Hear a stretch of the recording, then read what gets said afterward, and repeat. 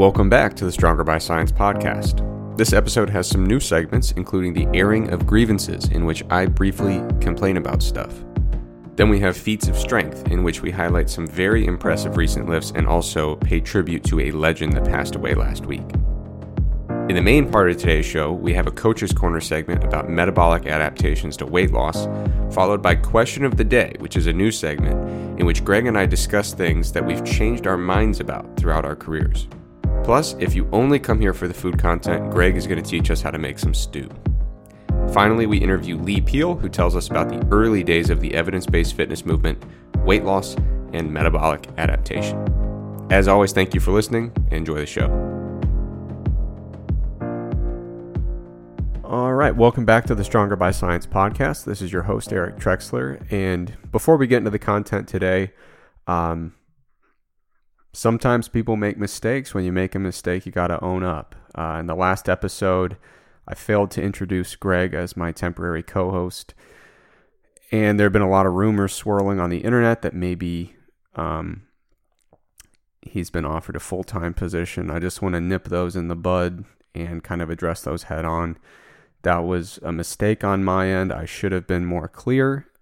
Greg is certainly not at all what you'd consider a permanent co-host. So hopefully those rumors, we'll just put an end to those.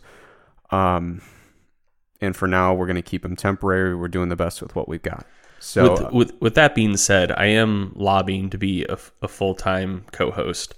So if you would be interested in me staying on as the co-host of the Stronger by Science podcast, it would behoove everyone listening to this to shoot Eric a message on Facebook or Instagram. Please turn all of his inboxes, wherever you may find them, into a complete hellhole, showing overwhelming support for keeping me on the show. Actually, probably a better way to do that would be go wherever you get your podcast, make sure you like it, leave a review. And in the review, you can let us know who the permanent host should be. I think Dwayne Johnson would be a very good option, but he doesn't seem to answer my emails. I think he's been on vacation. He got married recently, so when he gets back, we'll see. Oh, good for him. Yeah, we're all very happy for him. So I haven't seen video of that wedding, but if her wedding vows didn't include the line, "You are my rock," that marriage should be annulled. I think there's got to be some kind of legal precedent by which it'd be completely invalid from the start. One would hope. Yeah. All right, Dwayne, check your email. Talk to you soon. Congratulations. Okay, so before we get into the feats of strength, I have a segment that I'm calling the airing of grievances. That is absolutely stolen from Seinfeld. So here's the thing. So Greg he'll never admit this, but he's one of the hardest working people I know. During his master's degree, he was a full-time student. He was running a study. He was running 2 businesses. He didn't have a lot of time to train. And so, Greg, if you follow him on Instagram, he's back in the gym lately. And he's essentially back to PR strength levels. You low bar squatted, 600 for 5 the other day? 605 for 5. 605 for 5, which I believe is that is a PR? Yes, 600 was my old PR. Right. So Greg, in a matter of weeks, is back and ready to go. And when I say he was took some time off training, I mean he did not see the inside of a gym for... You maybe worked out 4 times over a 12-month span, maybe? Yeah, I think I got 9 training sessions in over 2 years. Right. So that's not a high... In the spectrum of training frequencies, that's toward the lower end. Correct, I think you would agree. I think there are some people who train 9 times in a week. So you hit that in a 2-year stretch, which is, that's low frequency. Now for me, I've been training around a hip thing, which we all know. I've got a hip thing, and then obviously finishing the PhD and then starting to work with Mass and Stronger by Science. I've had some professional stuff to check off my to-do list. But, recently I was like, okay, I'm going to get back into the power lifts, get my squat, deadlift, and bench right. But that was with really consistent training over the last few years. And I am so far away from my PRs. So to give an example, the other day I put 73% of my squat best on the bar. Completely wrecked my back. Catastrophically, and I'm still not all right. Like, you saw me try to tie my shoes an hour ago. Tying my shoes is off the table right now. Yeah. And the thing that's most frustrating is not just that you're strong already, but you wrecked your back like the first week you got back into it, to the extent that one of our episodes, I won't say which, you literally recorded it from bed, laying down. Yeah, I couldn't sit up. We couldn't have you sit for an hour. So, well, one important thing to note is my back is, it will go from being really bad to just fine pretty quickly. So I don't know exactly what is going on structurally, but I kind of think that I think it's like generally kind of okay. But if something bad happens, like a nerve gets impinged, and as soon as everything just relaxes back there, everything's back to normal. So that actually happened prior to the last meet that I did.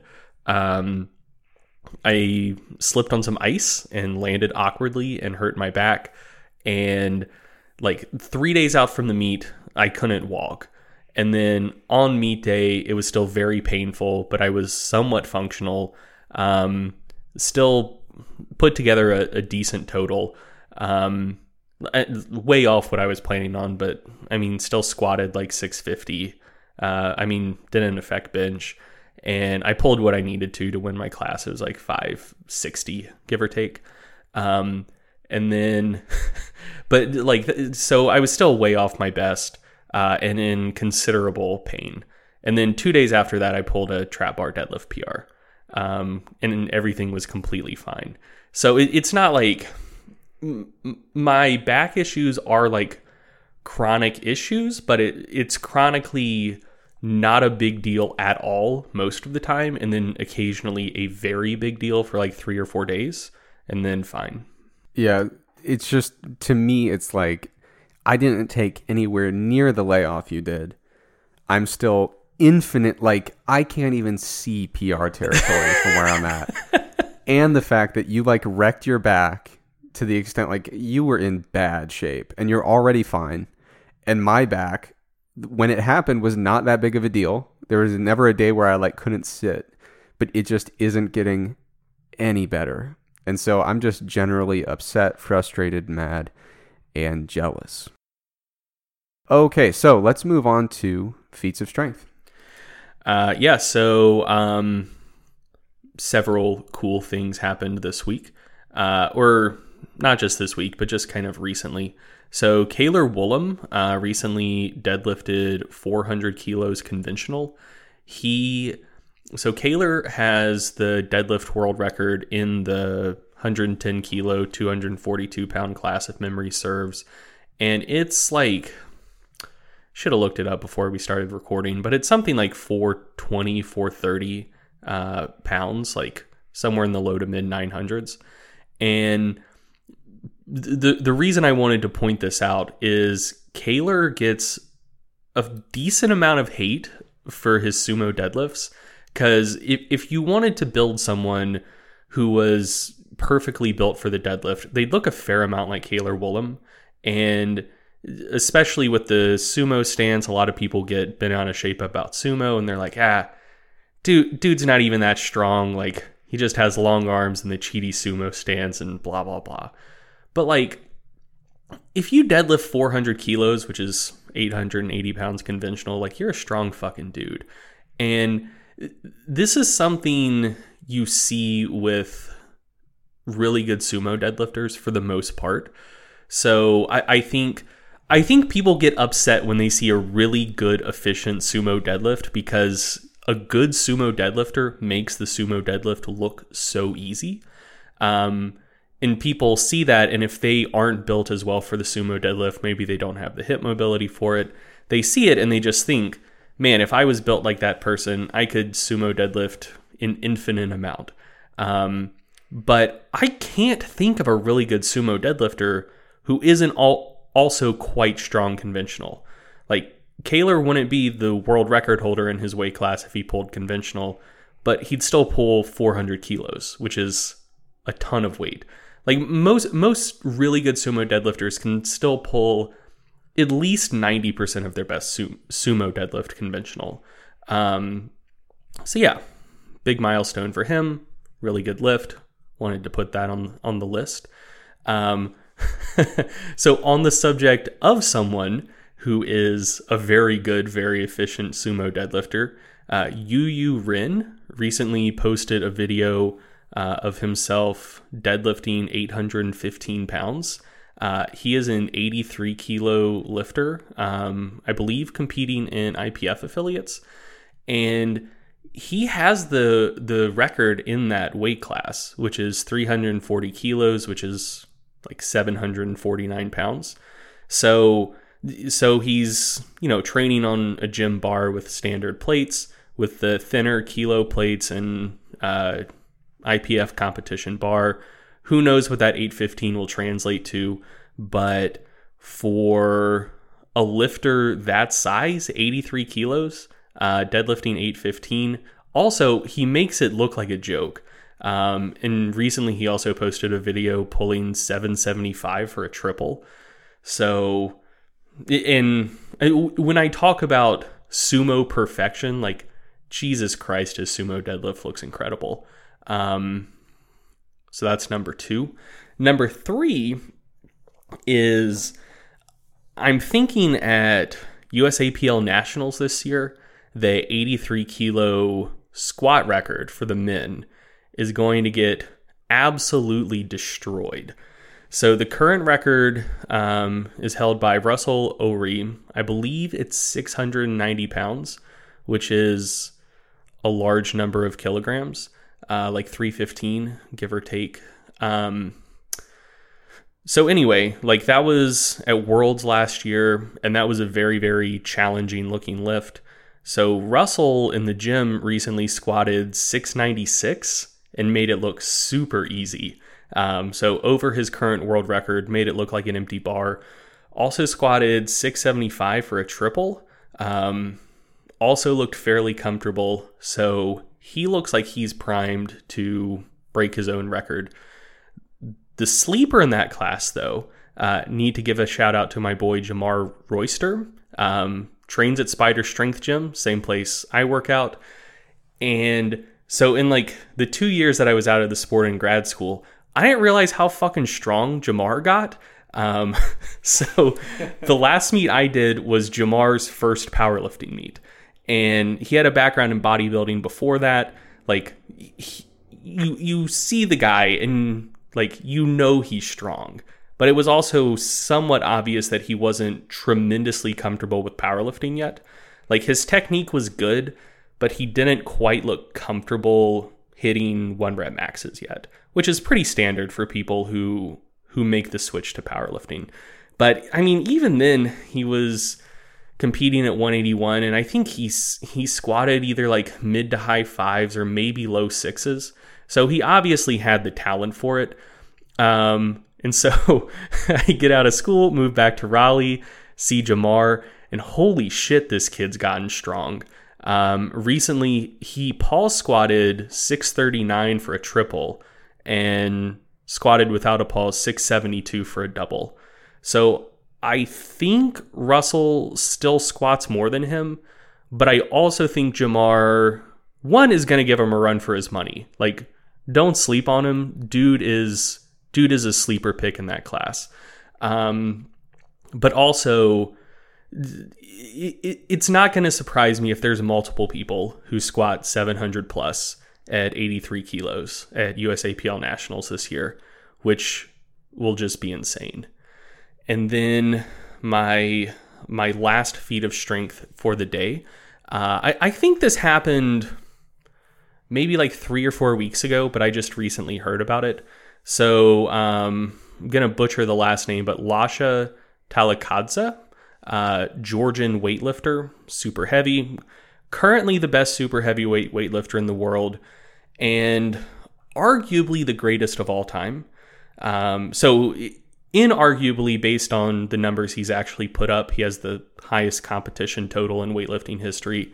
The reason it's arguable is he hasn't been at the top for that long, so he hasn't taken down as many world championships and Olympic medals as some of the past greats. But I recently saw a video of him snatching 221 kilos, which is that's like 486 pounds, I believe. And I mean, like a max snatch never looks hard. Like it doesn't look like a max deadlift, but can't grind a snatch. Yeah, for sure. But I mean, just looking at it, like it looks like he has more in the tank. Like oftentimes a max snatch or clean and jerk will still maybe look a little bit shaky, but God, he made it look like a joke. And on the same post of him snatching 221, Gregor from Hook Grip also said that there's a video floating around that he hasn't posted yet of Lasha clean and jerking 267, which is, I believe, 590 pounds. And like, so one of the things that makes me a little upset about weightlifting currently is just how much better Lasha is than every other super heavy, because he doesn't have to hit his max numbers to win competitions anymore. The class just isn't as deep as it used to be. And like, I'm pretty sure he won worlds last year by like 24 kilos or something crazy like that. So I don't know if we're ever going to have occasion to see Lasha have to push himself in competition, or whether he's just going to keep breaking his own total record by 1 kilo at a time. But I mean, if he went 221, 267 in the same competition, that would just be stupid.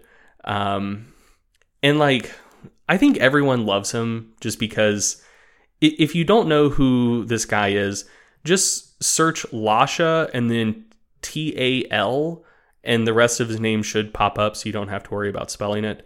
And just like look at the guy and how much joy he lifts with. He just looks like a huge, generally jolly bear of a man, and probably the strongest weightlifter who's ever lived. So I think that does it for my feats of strength for the week. Yep, I'm going to swoop in with one. We've had bodybuilders on feats of strength before. We had Dexter Jackson. We've also used this segment to memorialize strength athletes that have passed. And unfortunately, about an hour before we started recording, we just heard that, unfortunately, Franco Columbu has passed away. So I believe he was 78. Franco Columbu, absolute legend. He's another one of those guys that whenever you saw him, pictures, videos, he just looked like he was loving it. You know what I mean? He seemed like a very joyful, really happy dude who just loved everything about the world of iron. You know, so everybody knows him, obviously, as a bodybuilding legend. I believe he won both the Mr. Universe and Mr. Olympia titles, at least in his class. But, you know, back then they would have like the weight cutoffs, height cutoffs, depending on which organization. This is, I mean, the infancy of bodybuilding, really, in terms of like the modern competitions that you see. So things have changed a lot in bodybuilding, but whenever there was a short class or a kind of a lower weight cutoff, it was always Franco. And whenever they had the taller weight class or the heavier, it was Arnold, you know. So if you don't know their background, they were great friends. They really did. It's hard to overstate how much attention and value they brought to the bodybuilding world. You know, they were kind of the face of it. As I was mentioning, though, Franco, not just a bodybuilder, really did just about everything you'd hope to do in the strength world. You know, he did 1977, did the World's Strongest Man competition. It was known to be a very good lifter in the powerlifting realm of things. So this is based on Wikipedia numbers. I'm not like a strength historian by any means, but best bench press was listed as 525, best squat is 655, best deadlift as 750. So I didn't know about the bench and squat, but the deadlift is pretty well documented. Yeah, there's apparently rumors that in training he had deadlifted over 780. Don't know if that's verified or not. I mean, dude's stage weight was 185, right? Yep. Yeah. So those lifts were probably done at somewhere in the vicinity of 200 pounds. Probably, yeah. Which, I mean, those... Because you've never seen him not looking damn lean. Right. Yeah. So, I mean, a deadlift in the mid to high sevens at 200, I mean, that still holds up really well today. Yeah. And apparently he was also an amateur boxing champ back in Italy. So, like, he was just kind of like one of those guys that, like, if it involved being strong or punching a dude or anything within the realm, it's like, yeah, I'll give it a shot. But yeah, he certainly is one of the legends, one of the greats. Rest in peace, Franco. Thanks for everything you did for the strength world in general. And I think that does it for the segment. All right, so now we're going to move on to a segment called Coach's Corner. And normally Greg uses this as a platform to talk about some stupid stuff about weightlifting or how to be strong or whatever. But this week I'm going to talk about nutrition and metabolism, which is what people really like. So because of some of the work I've done in the past, some of the articles I've written, I get a lot of messages on the internet about metabolic adaptation. So basically the whole mess of hormonal changes and changes in energy expenditure that happen when you start reducing your caloric intake and losing weight. And so on one hand, I definitely empathize with it because I've been there. And it's weird when you start losing a lot of weight for the first time. You can kind of feel that your hormones are changing and you feel different. And it's a little bit troubling at first because you don't feel great. And you also notice that your caloric intake is starting to get really low. And you start to worry a little bit, like, how low is this going to have to get? But sometimes when I get these messages, even though I know where they're coming from and I empathize with them, I kind of feel like I'm in the hull of a ship in the year 1690. And I'm the doctor and they're asking me, like, is it scurvy? Like, we don't really know what it is or what to do about it, but it's definitely going to be terrible and you're probably going to die. Like, it's treated like this binary thing. Like, have I caught the metabolic adaptation? And if so, am I screwed? And people want to know, like, am I screwed? Is it normal for my calories to be this low? And how low are they going to have to get for me to actually get as lean as I want to be? And the answer is, like, I don't really know because there's a lot of variability to consider. But I think the best way to illustrate the point is with some numbers. So using just like basic predictive equations, I kind of jotted down some numbers that were similar to a person my size. And, you know, in the off season to maintain my body weight, just purely based on predictive equations with a pretty conservative activity factor, it might be like 2630, 2,630 calories a day.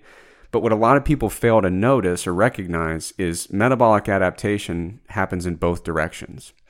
And I wrote about this many years ago with Eric Helms before we had a falling out and started to dislike each other a lot. But back then he was doing good stuff. Now he's a joke. But we wrote about this and we're like, based on the literature, it's not atypical when you're like kind of bulking. You can inflate your normal energy expenditure throughout the day by about 10% just as a function of overeating. Like, so when you're in a surplus, your metabolic rate, your total energy expenditure tends to ramp up a little bit, sometimes up to 10%. And so what that means is instead of eating 2630, now you're talking more close to 2,900 calories a day. And so then, you go through all this weight loss. For me, on a prep, I'll lose about 40 pounds, give or take. And at that point, a predictive equation would put me at like 2,300 calories. But metabolic adaptation works the other direction as well. So if I'm like 15% below that, now I've gone to like 1945. And that's for maintenance, correct? For maintenance, yeah. And so what we're talking about there is the swing that I'm noticing on my end is I used to eat like 2,900 and now I'm under 2,000 to maintain. Then I apply a deficit, which will probably be 300, 600 calories a day. All of a sudden, as an adult man, I'm eating like 1,450 calories a day. And I used to eat like close to 3,000 a day. And so sometimes you look at those numbers and you think something is going horribly wrong here. But in reality, all we have to do is factor in a little bit of variability, a little bit of shifting in either direction, whether you're bulking or cutting, and these numbers get a lot less scary. You know, these are the reason I write about metabolic adaptation a lot is because it's important to plan for. You know, a lot of people think, oh, well, I'm maintaining at 3,000 calories. I'll just cut 500 calories and cruise on into competition. Yeah, yeah. Or maybe I'll have to drop another 200 later. It's almost like a lot of people notice that there's almost a dead zone when it comes to the calories they can maintain on, where, you know, if you try to go into a really conservative deficit and maybe cut your calories by 100 a day, just nothing happens. Yeah. Or same thing if you go into like a really small surplus. So there is like I think people use the word only a lot when they implying that something is negligible when it actually isn't. So when the whole thing about starvation mode was huge back in the day, and people were like, oh, if we look at the Minnesota starvation experiment, we see that excessive metabolic adaptation was only another 15%. But the thing is, when that's 15% from, you know, a baseline that was already used to be higher because you used to be bigger, you're talking about a lot of calories there. Right. And so, like, to put those numbers into context, if I purely looked at what should my intake have been to maintain at my starting weight versus my ending weight, with none of those adaptations mixed in, that's a difference based on the estimation equations of like 342 calories. But when you build in the 10% upward from bulking and the 15% downward from the more classical metabolic adaptation, that gap of 342 becomes a total gap of 948. That's a lot. Yeah. That's a big number. And so that's kind of why I like to write about metabolic adaptation. It's not something to be afraid of. It's certainly not insurmountable. There are ways around it. And it's better to plan for it than to be blindsided by it. But this is why people get into these situations where they're like, I absolutely cannot explain this discrepancy in my weight loss. And it's like, well, we've failed to budget in these pretty sizable fluctuations in both directions. And another thing to keep in mind that makes it even more challenging is there's been researchers have estimated that two individuals the same body size, their non-exercise activity thermogenesis, just based on the lifestyle they live, can vary by up to 2,000 calories per day. Whew. Now, that's extreme. That's like the maximal kind of range. But it makes it, when you consider all these variations in overfeeding and underfeeding, and kind of natural variation in resting metabolic rate, and typical variation in non-exercise activity. And the fact that non-exercise activity tends to go up in a surplus and down in a deficit. Right. But when you consider all those sources of variability, when you look at someone else on Instagram and you say, why are they losing weight at 1,600 calories and I'm not? It really highlights how silly of a practice that is. Like the idea that you can just kind of eyeball it and be like, well, if they diet on that, then I should be able to lose weight on that. Yeah. So there's a lot of variability. And in episode 14, in the interview portion, we've got Brandon Roberts on, and he just did a competition like last week. And I asked him, I'm always curious, like, how bad did it get here? You know, like, I never want to ask like, hey, how's training? I'm always like, how shitty has this gotten? And at his lowest days on his diet, he said he was around 1,300 calories. Ooh, buddy. Brandon's not a small guy. Yeah.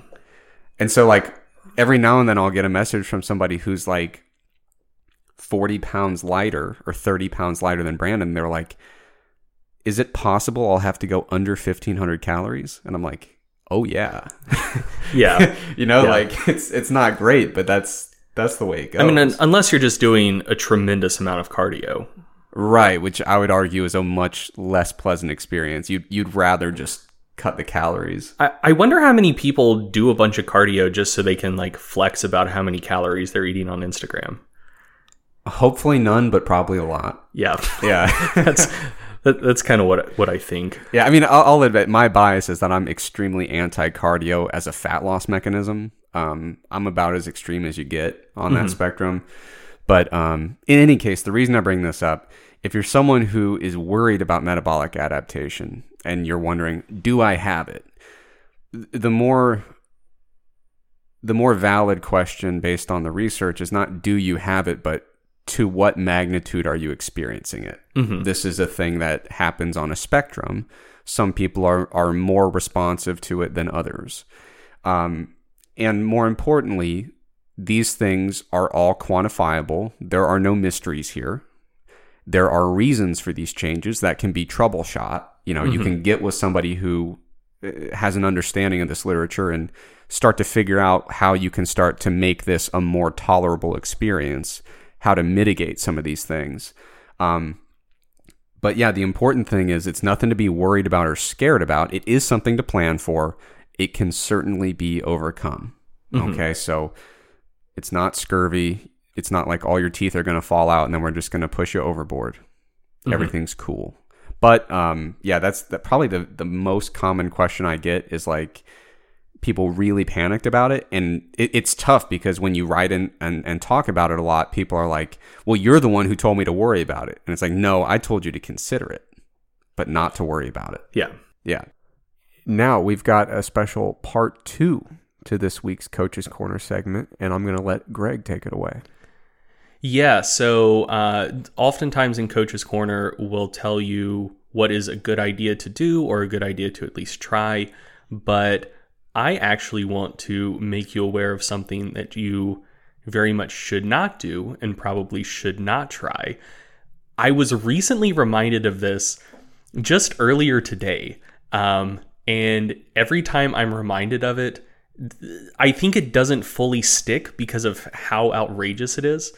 And so the thing I'm going to recommend you not do is collect your urine and inject it into yourself. So you may ask and say, hey, why would that even be a thing that would come to mind in the first place? And so famous or potentially infamous biohacker Dave Asprey of Bulletproof Exec fame wrote an article for his blog back in 2017 about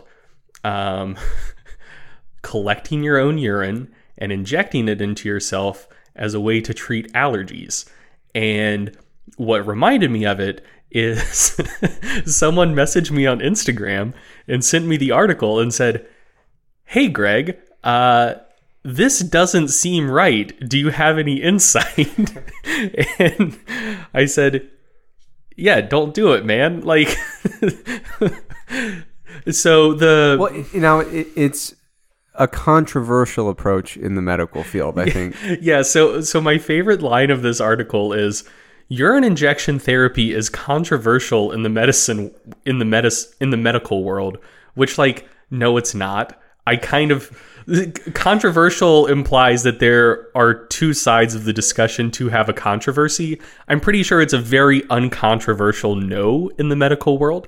And then the next sentence, many people say it's nonsense. Sidebar, yes, of course they fucking do. Sentence continues, and there are few, parentheses, if any, studies on it.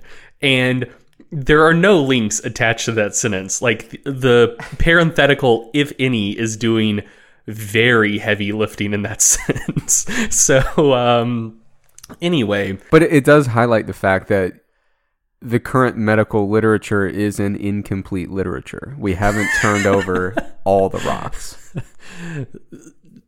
Technically true, but I don't know how relevant that is in this case. But yeah, so just to kind of make a somewhat larger point, one of the things that people ask me to do the most frequently, either on this podcast or on the website, is to do, like, quote unquote debunking work. And generally that's not what I'm about. I think that, I don't know, I think people oftentimes are just, like, too aggressive with debunking, don't exercise the principle of charity sufficiently. Oftentimes it comes across as somewhat bad faith. And I think it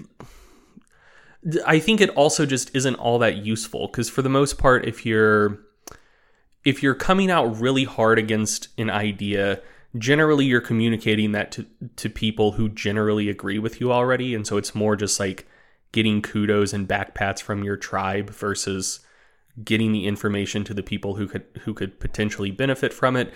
And just generally the way that most like quote unquote debunking is done, things aren't phrased in a way that will help build a bridge to help like convince people who may have believed previously the thing you're trying to debunk. And so, yeah, don't do much debunking. Don't do many call outs. Because I think most people in the fitness industry generally mean well and aren't just complete charlatans. But anytime I attempt to give Dave Asprey the benefit of the doubt, and I remember he wrote an article about injecting yourself with urine, and then another one about how you should drop your pants and get 15 to 20 minutes of direct sunlight per day on your balls to boost testosterone. I have a tremendously difficult time doing that. So anyway, one of the rare call outs you're gonna hear on this podcast or from Stronger by Science stuff in general, don't sun your balls, don't inject yourself with urine. Dave Asprey, generally am not of the opinion that he's a good faith actor. Yeah, and I mean, so Greg, I'm always the one who's like really cautious about like what goes into the podcast and what doesn't. And like when you mentioned this article, I was like, now that sounds slanderous. And then I thought about it and I was like, all you're doing is saying a thing that he published. Yeah, I mean, I'm not trying to put words in his mouth. Like, I know, you can read the article for yourself. No, I was like, it says collect your urine in a sterile container and inject it into yourself, and that will help treat allergies. Like, come on. You know, I exercise a great deal of caution in that realm, and when you are much more restrained than I am. Yeah, and you said you were going to attribute those ideas to him, and I said that's completely out of bounds. Shame on you. And then I realized all you're doing is bringing attention to an article that he purposely put his name on. Yeah, and the thing is, before I was going to talk about this on the podcast, I went to make sure that like, oh, maybe he put a correction in the article, maybe he delisted it or something like that.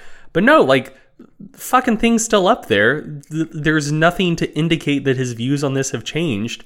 And I mean, so my opinion is that he is probably a bad faith actor. I will leave open the possibility that he's not. And maybe he is just that gullible that he legitimately thinks that, you know, fuck allergists, fuck modern medicine.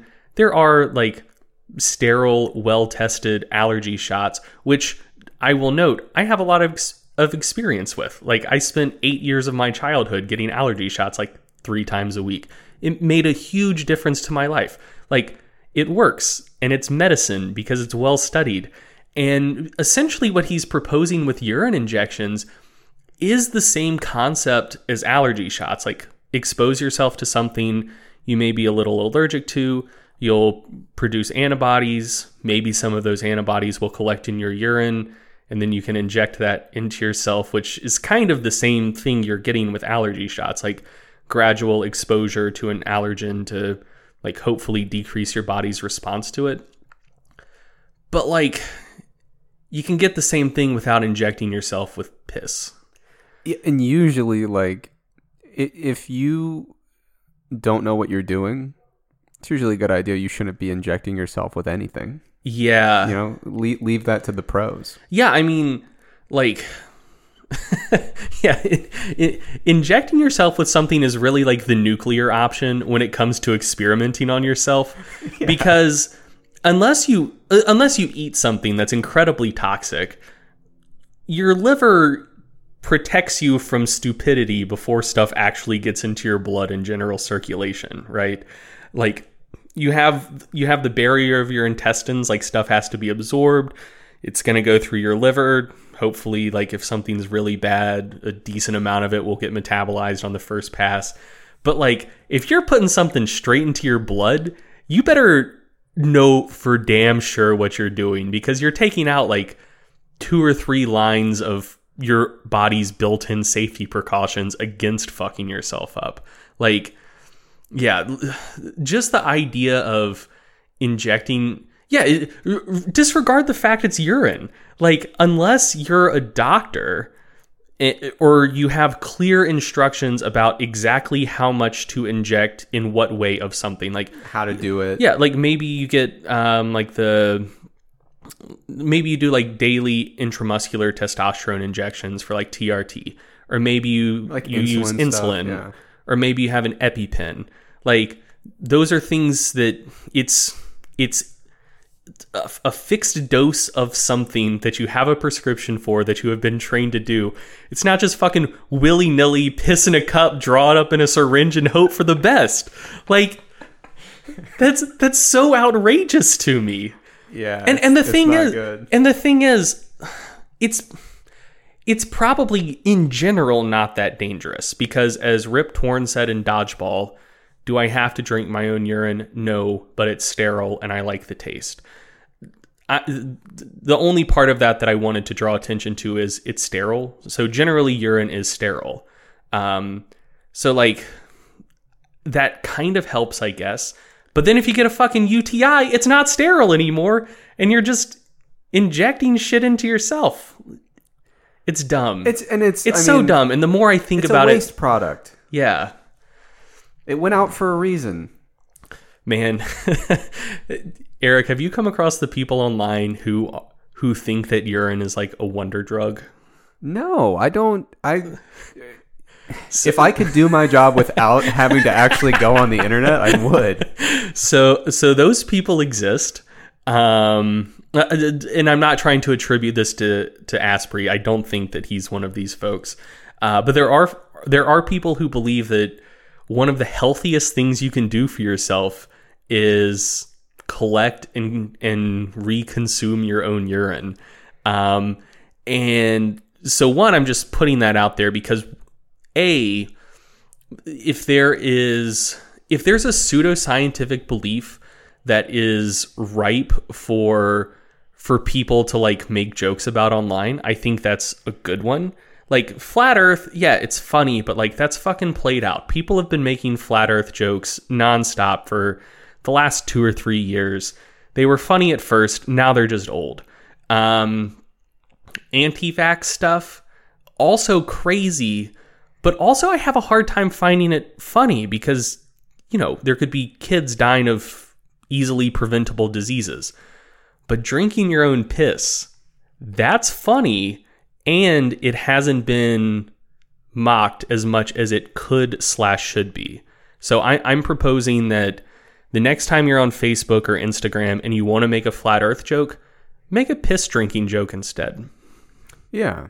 I also like that within this you brought up the idea of just like jumping off the top rope and saying like a very obvious thing to dunk on a stupid idea. Mm-hmm. Like the debunking kind of culture of like the feeling I get, I don't get this nearly as much as you do. But if someone were to like hit up my inbox and be like, "Hey, people are being wrong on the internet, go dunk on them." I'd be like, dude, I just don't. To who is this productive? These people feel very strongly about this thing. Just about everybody that's not in that camp knows that it's a really dumb idea. Mm-hmm. So I don't see the utility of me jumping in there and saying, "Hey, did you know everyone in the world disagrees with you?" And then they say, "Yeah, it's because the world's wrong." Like, that's going to happen 11 times out of 10. So if you go into that hostile territory and tell them they're doing dumb stuff, they don't care. They've heard it before. Yeah. They think you're an idiot. And if you do it to your people and say, "Hey, look at these people I'm dunking on," then you're just going to get the like 30,000 likes, slap on the back. You got him this time, Greg. Like, I just don't see a lot of utility in that.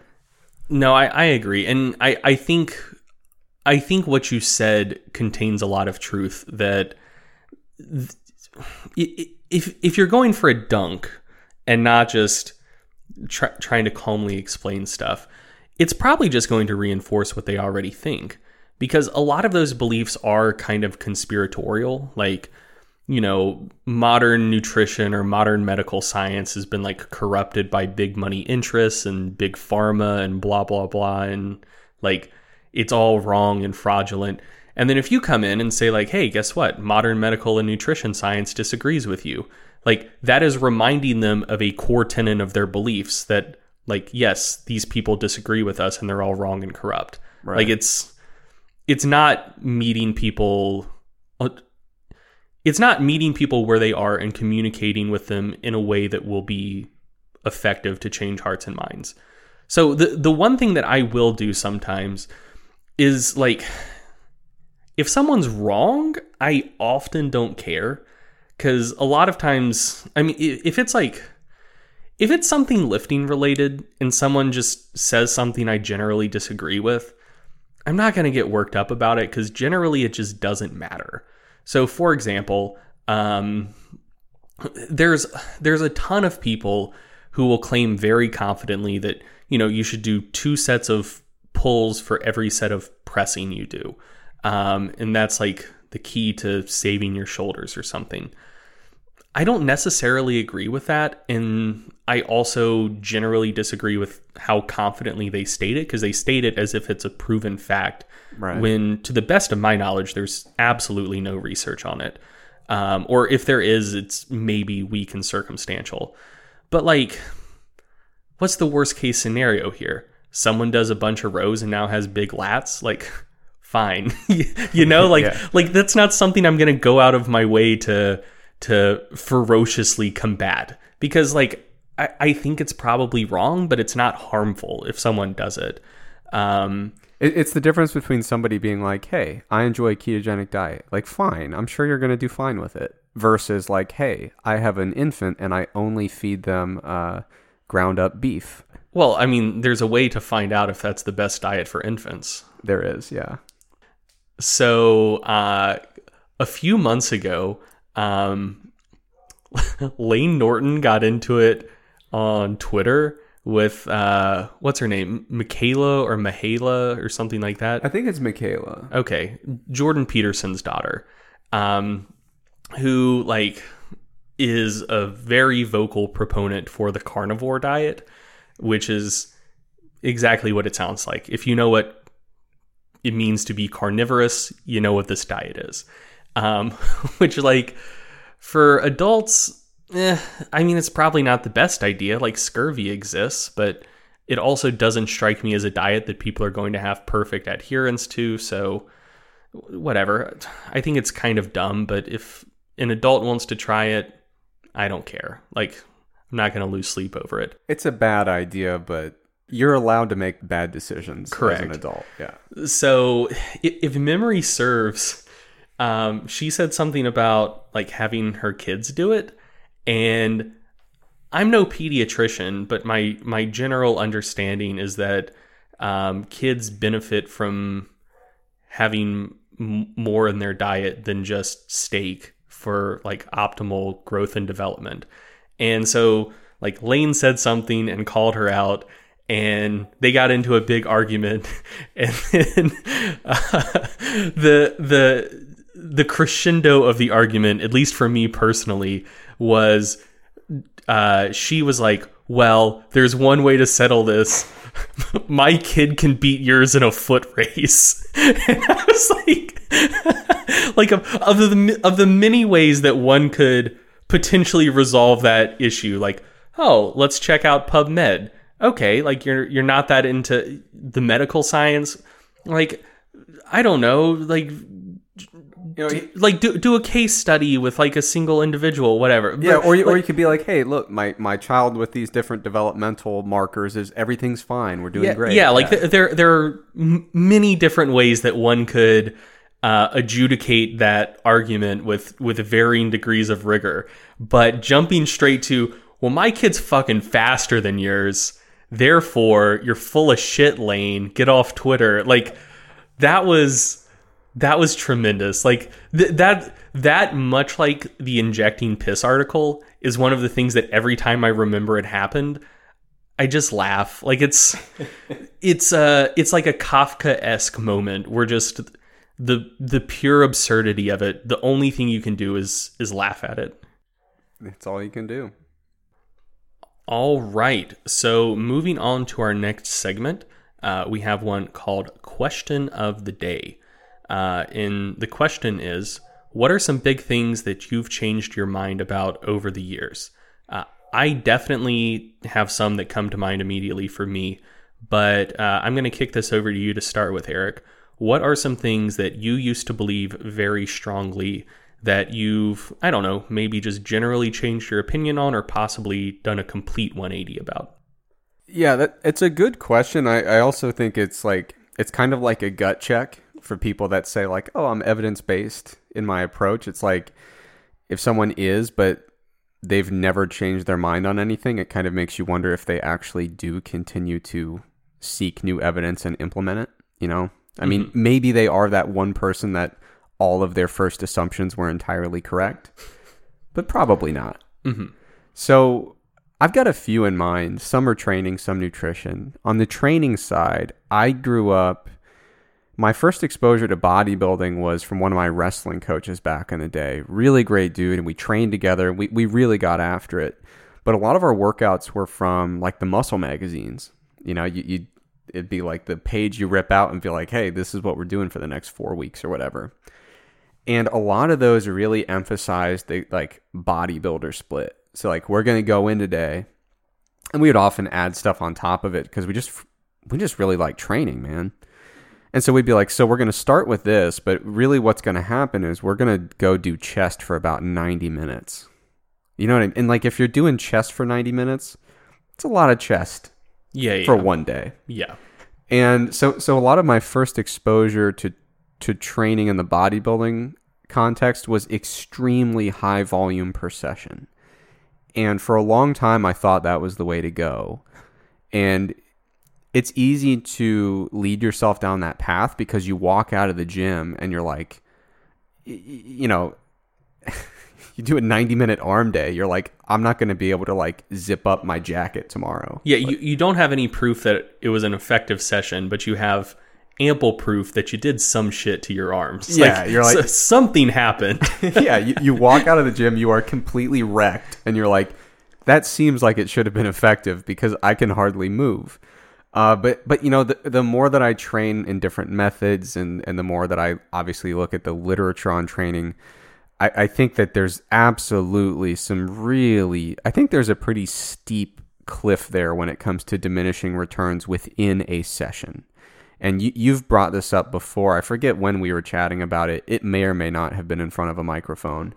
But it was for a audio roundtable for mass. Yeah, for mass. But it is one of those things that is a really important consideration for the literature looking at how much volume is quote unquote optimal within a given week, is whether or not that's happening in one session or spread throughout several. You know, because 30 sets for a muscle group looks very different if you did that on Wednesday versus if you did 10 sets Monday, Wednesday, and Friday. Those are two very different stimuli for training. So in any case, my within session volume over the years has really fallen. It's really dropped quite a bit. And my training frequency has picked up a little bit. Sometimes in more extreme ways, like currently I'm doing like full body workouts at least, 3 to 5 times a week. But even, transitioning from a pure bodybuilding once a week split down to like a push-pull legs or an upper-lower kind of split. That's about as split out as I get these days, is maybe doing push-pull legs, but going really training 6 days a week so that I'm getting everything twice a week. Another thing is meal frequency and peri-workout nutrition. I used to be of the mind that you got to eat as frequently as possible, and, right before the gym, right after the gym.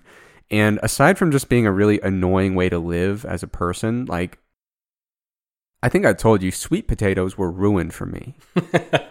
I couldn't go near a sweet potato for like 3 years because my first bodybuilding diet, sweet potatoes were like one of my main carb sources, obviously, because it was, traditional bodybuilding diet. And I had to eat frequently, and I had a cadaver anatomy course. This is when I was in undergrad. Oh yeah, you told me about this. So I had to always, like, it was a long lab. And so I would have to sit in the hallway of the cadaver lab and eat my sweet potatoes. And, like, the whole building just reeks of formaldehyde. So, like, in my mind, I could not separate the taste of a sweet potato from the smell of formaldehyde. Those two were intrinsically linked for years. Thankfully, I've gotten over that, and I can dive into some sweet potato fries, which is a big thing for me. But yeah, the meal frequency, it's a really inconvenient way to live, and it completely it's really not representative. We like to believe we have this perfect control over the time course of, like, when amino acids enter our bloodstream and when they peak and when they need to get spiked again. I think we delude ourselves into thinking we have a lot more power than we do in terms of meal timing. Generally speaking, I think if you're lifting hard, at least 3 meals a day, it might be nice to spread them kind of evenly, but even, like, the 8-hour feeding windows in time-restricted feeding studies seem to be fine. So I've really come around on meal frequency, and I used to be like, oh, at least 5 or 6. Now I'm like, at least 3. And can you get away with time-restricted feeding or intermittent fasting? The evidence, it's not a large body of evidence, but it would suggest yes. One of the things that's striking to me is, so, like, I thought the same thing as well, that, like, small frequent meals were kind of a key. And one of the things that's striking to me is going back and looking at fitness information from the 90s and early 2000s. The thing that strikes me is how strong that take was. So if you read basically any bodybuilders or any fitness person's takes on, you know, what it takes to lose fat and build muscle, that was like the first tip anyone would give. So it wasn't a given, yeah. Yeah. It wasn't like, yeah, first thing you need to do is, you know, make sure you're eating enough protein and your calories are in line. It's like, first things first, buy stock in Tupperware, buy fucking 40 pieces of Tupperware. If you're not eating 8 meals a day, why are you even trying? And then once you have that, you know, big thing locked down, then maybe look at protein, you know, like that's how it was presented, which in hindsight is wild. But I think that's why you, me, and everyone thought that meal frequency was so big, because it was unquestioned as, like, the most important thing. And I think since everyone who had credibility was saying it, I think everyone just kind of went along with it. Yeah, I mean, there was no pushback on that whatsoever until intermittent fasting kind of came around and became a thing. So I think that's been a really, like, I don't think intermittent fasting is like the be all end all of nutrition, but I do think it was helpful to have that conversation kind of shift way toward the other end of the spectrum, so we could kind of recalibrate how we view meal frequency. And that's another example of, like, sometimes weighing, like, whether somebody's necessarily correct versus doing something harmful. That's another thing. Like, if someone tells me about their meal frequency, there's so much wiggle room in terms of how you can make a good diet work. Like, if you're telling me that you have 8 meals a day or 2, I don't view any of those as being absolutely catastrophic. Whereas, like, back in the day, if you told me, yeah, I only have 2 meals a day and they're kind of close together, I'd be like, dude, you are out of your mind if that's what you're doing. Now I'm like, okay. It might not necessarily be perfect, but you're fine. Mm-hmm.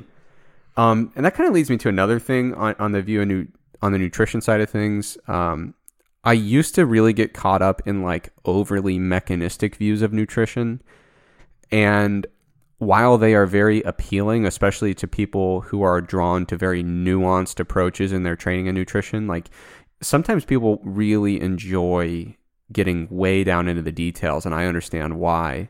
But when it comes to nutrition, I've definitely shifted more toward comprehensive views versus overly mechanistic views of how we eat. And the reason is, the more that you follow each trajectory of, like, hey, here's this thing that we should go in and tweak, like a very specific nutrient, or even down to, like, metabolites of particular amino acids, the more we follow those, they more often than not lead to dead ends. So like a great example is, this is just a for instance, but we started to figure out, hey, turns out the branched chain amino acids seem to have something to do with protein synthesis, seem to be pretty good with muscle protein synthesis. And so then people go nuts about branched chain amino acids, and they say, actually, we could just take leucine and forget the rest of them. And we just take leucine, and then we're like, well, actually, there's like 3 different metabolites of leucine that might all be kind of cool, and we go down that road. And it's just like, the more we try to go down these really specific, very mechanistic viewpoints of like, how can we cheat the system and turn muscles on in terms of protein synthesis, I still think you take a step back and it's like, well, you have to eat enough protein and probably have at least a couple meals a day. And that's about as good as we can do. So I've gotten away from, I'll still follow them as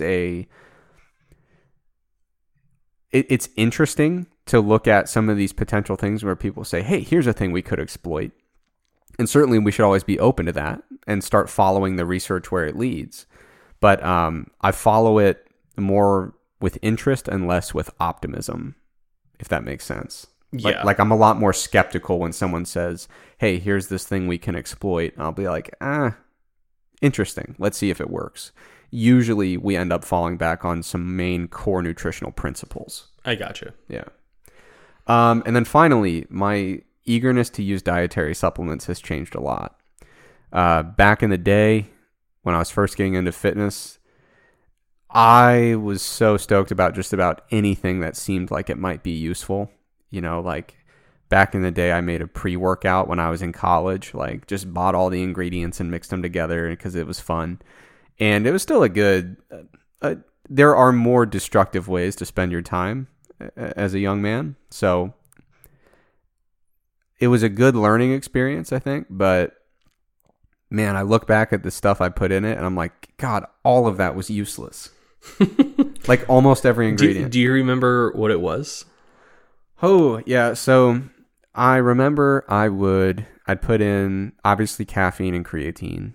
I'd put in beta alanine. I'd put in L-arginine, which tastes horrible. I've never had arginine. It's terrible. And it also, fun fact, doesn't work. And I put in branched chain amino acids, which were unflavored, which tasted like rubbish and didn't mix at all. So there'd just be chalk at the top of my drink. Wait, I think you may have had bad stuff. That's extremely plausible. Yeah, I think the solubility of branched chain amino acids is supposed to be quite high. Well, whatever I got was not doing well. Maybe it's because I was jamming so many powders into maybe that's just the last thing I put in. It was like, nope. Yeah, fair enough. Like this mixture is tapped out. Yeah, fair enough. But in any case, yeah. So I've become a lot more skeptical about dietary supplements. I keep my supplement rotation extremely slim compared to when I was young and optimistic, and you'd see the advertisement and you're like, well, it does say science is in there, and then you would just jump on it, Yeah. Did you ever use glutamine? I did. I think, I think that was also in the mixture. Okay. Yeah. So I had this kick for a while where, based on what I was reading in muscle magazines and on the internet, I thought that the key to getting a good training response was to spike your growth hormone. And so there was that one study on glutamine from way back in the day where it apparently increased post-exercise growth hormone production by like 1,200% or something like that, which to the best of my knowledge, that study was never replicated. But you really only need one study for supplement marketing copy. Correct. And so I used glutamine. There was some research looking at the post-workout growth hormone spike from using pre-workout melatonin. I remember that, yeah. So I would take low-dose melatonin, which actually I think worked out pretty well for me. So I'm define low dose. Like 500 micrograms. Okay. So I'm just now thinking back about this. When I was doing that, I was sleeping pretty well. And I've read some stuff about melatonin suggesting that it's better to take it kind of in the afternoon, when melatonin levels would start gradually rising in the first place. And then when evening and night hits, kind of once you have that process rolling, your own natural melatonin production can take over. I don't know how much research there is on that, but I know I've seen that proposed as a way to use melatonin. And thinking back about that time period, I was actually sleeping quite well. So maybe that was good, but not for the growth hormone. And then also training fasted. So and so that was during a period where just to give context about how stupid I was, I thought that like a high meal frequency was necessary, but I also thought I needed to train fasted to spike my post-workout growth hormone.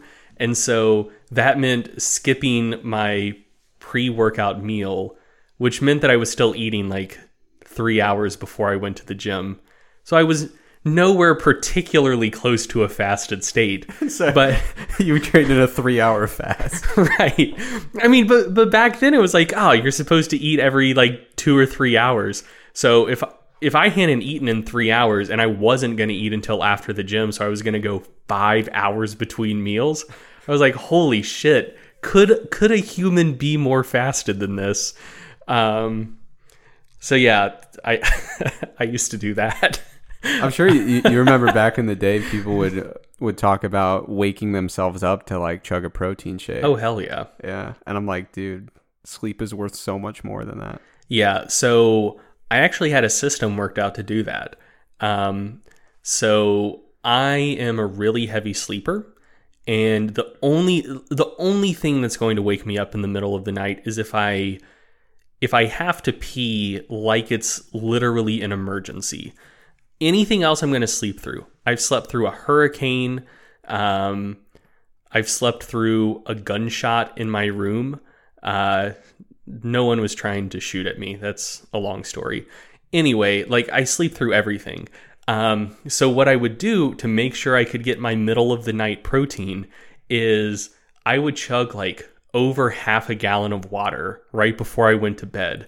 So I would wake up at like 4 a.m. needing to pee, and I would have a pre-mixed protein shake like sitting right next to the toilet. So when I went to pee, I could just grab the protein shake and chug it and make sure that I was never catabolic. You're lucky you didn't just start pissing the bed every night. I mean, I don't sleep that hard. So, okay. Now into some of the stuff I had written down. I mean, like, dude, it's one of the things that is made clear to me is how much I've changed my mind about, because one of the things that at least once or twice a week this happens, and it always makes me cringe a little bit, is I'll see something that I previously wrote like a long time ago get linked somewhere on the internet, and someone says, well, Greg Nuckols thinks XYZ. And it's like a present tense verb, like Greg Nuckols thinks or Greg Nuckols says, not, thought in 2011 or said in 2012. And then I go and look back at it and think, ooh, buddy, this ain't good. And I don't remember like all of the instances where that's occurred. And largely it's on sites other than my own. A couple years ago, I went through Stronger by Science and made private all of the old articles that I really no longer agree with anymore. So like, there's probably some stuff on the site still that I'm like, not sure. I'm like super, super sure about that, but like my really bad takes I took off. Yeah. But anyway, so I've changed my mind about a lot of stuff. One of the big ones is I used to be super, super pro keto. And I think that this is one of the reasons why I am pretty tolerant of people who are wrong but not dangerous. I think the right thing about keto is that it's a perfectly viable dietary strategy for most people. I used to think that it was, magical. It was keto intermittent fasting. So it was like, no insulin, all of the growth hormone, hell yeah, gonna turn me into a fat burning, muscle building machine. In hindsight, like, no. But I mean, I thought that it worked fine. When I went back to a more normal diet where I was eating more than 2 meals a day and consuming carbs, it was better, but like the keto was fine. And like what eventually got me to change my mind was, exposing myself to more research. And I think if anything, I stayed stuck in that kind of pattern longer than I would have otherwise been, because a lot of the people I now agree with, like I came across their takes on social media and I was like, God damn, these people are assholes. Because whenever they would talk about keto, it was mostly in a very like condescending and derisive way. And I think that actually kept me doing keto than I would have otherwise, like for longer. Yeah. I feel like we've all been there though with keto. Yeah. And it's the hardest thing in the world because I'll try to give like a pretty even-keeled, nuanced take on keto and be like, listen, it's probably fine generally, but like it's not better. And like that alone is often enough to set some people off, which is pretty wild. Yeah. So another thing I've changed my mind about several different times is training frequency. So much like you, I used to do a lower frequency. I got into fitness more on the powerlifting side of things than the bodybuilding side of things. But this was during a period of time when like Westside was still the biggest name in the game. And Leigh advocates like little workouts for like accessory work, but the main template is, 2 lower body days a week, 2 upper body days a week. And this was also around the time that Jim Wendler was starting to get more popular. And I don't know really what he says these days, but back then, one of the things that he was really pushing is like, lifters don't emphasize recovery enough. Like maybe some of these guys are training too much, too frequently, not giving themselves adequate time to recover and adapt. And so what I ended up doing was like a modified Westside template where I was doing like 1 week would be 2 lower body and 1 upper body day.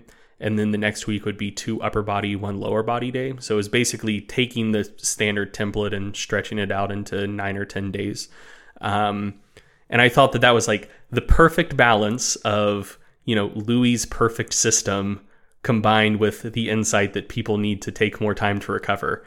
And so, yeah, like my typical frequency for like my first few years of training was about 1.5 times a week on average.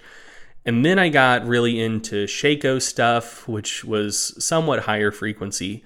I got into the like MSIC programs pretty quickly, which if memory serves was like squatting 3 or 4 days a week, pulling 2 or 3 and benching like 4 or 5 days a week, give or take. Had a fair amount of success with that. Then experimented with Bulgarian style training, which was, ramping my frequency up from, squatting 3 or 4 days a week to 2 or 3 times a day.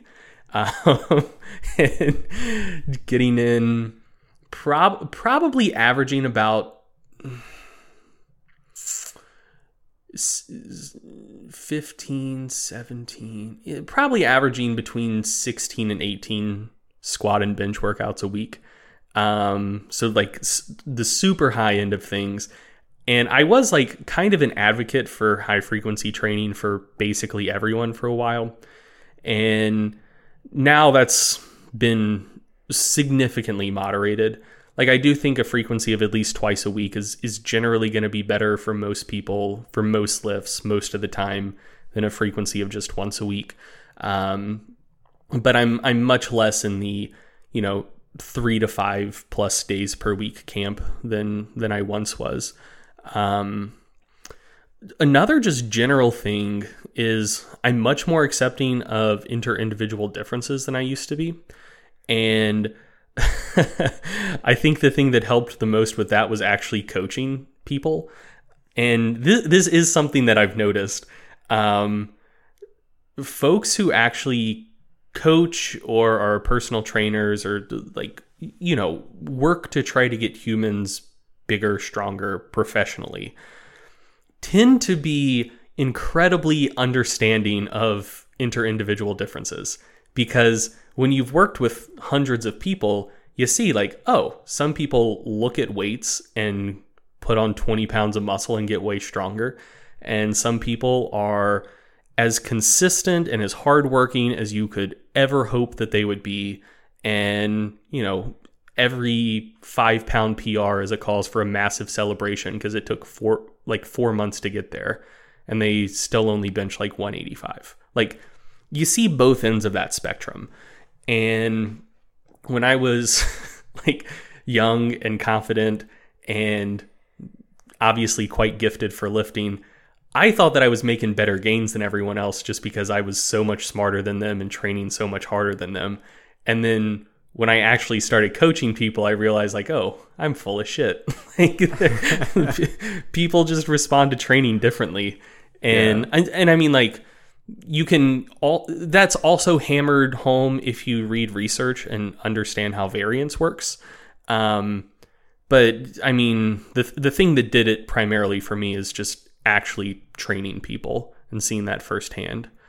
And then kind of along with that, kind of a meta shift that has happened for me is just the strength of my takes in general has generally gotten a lot weaker. So I used to be one to pretty confidently proclaim like, X is better than Y and for these physiological reasons. And like, that's just how it is, bro. And these days I'm much more willing to say like, when you look at the research, it seems like this is better than that on average under these circumstances. These may be some of the underlying mechanisms, but there's a lot we don't know yet. And inter-individual differences are such that, maybe this isn't the best thing for everyone, but it's at least a good starting point. Which is it doesn't make for good sound bites, but I think it's probably a more intellectually rigorous and honest way to approach things. So like, I think if you asked me 5 years from now, what things did you used to, have really strong takes on that you've done a complete 180 on? I don't know that I'll be able to come up with anything because I don't know that I have that many strong takes other than stuff that's basically completely obvious. Like, hey, the first law of thermodynamics exists. If you want to get big, you should probably eat a fair amount of protein.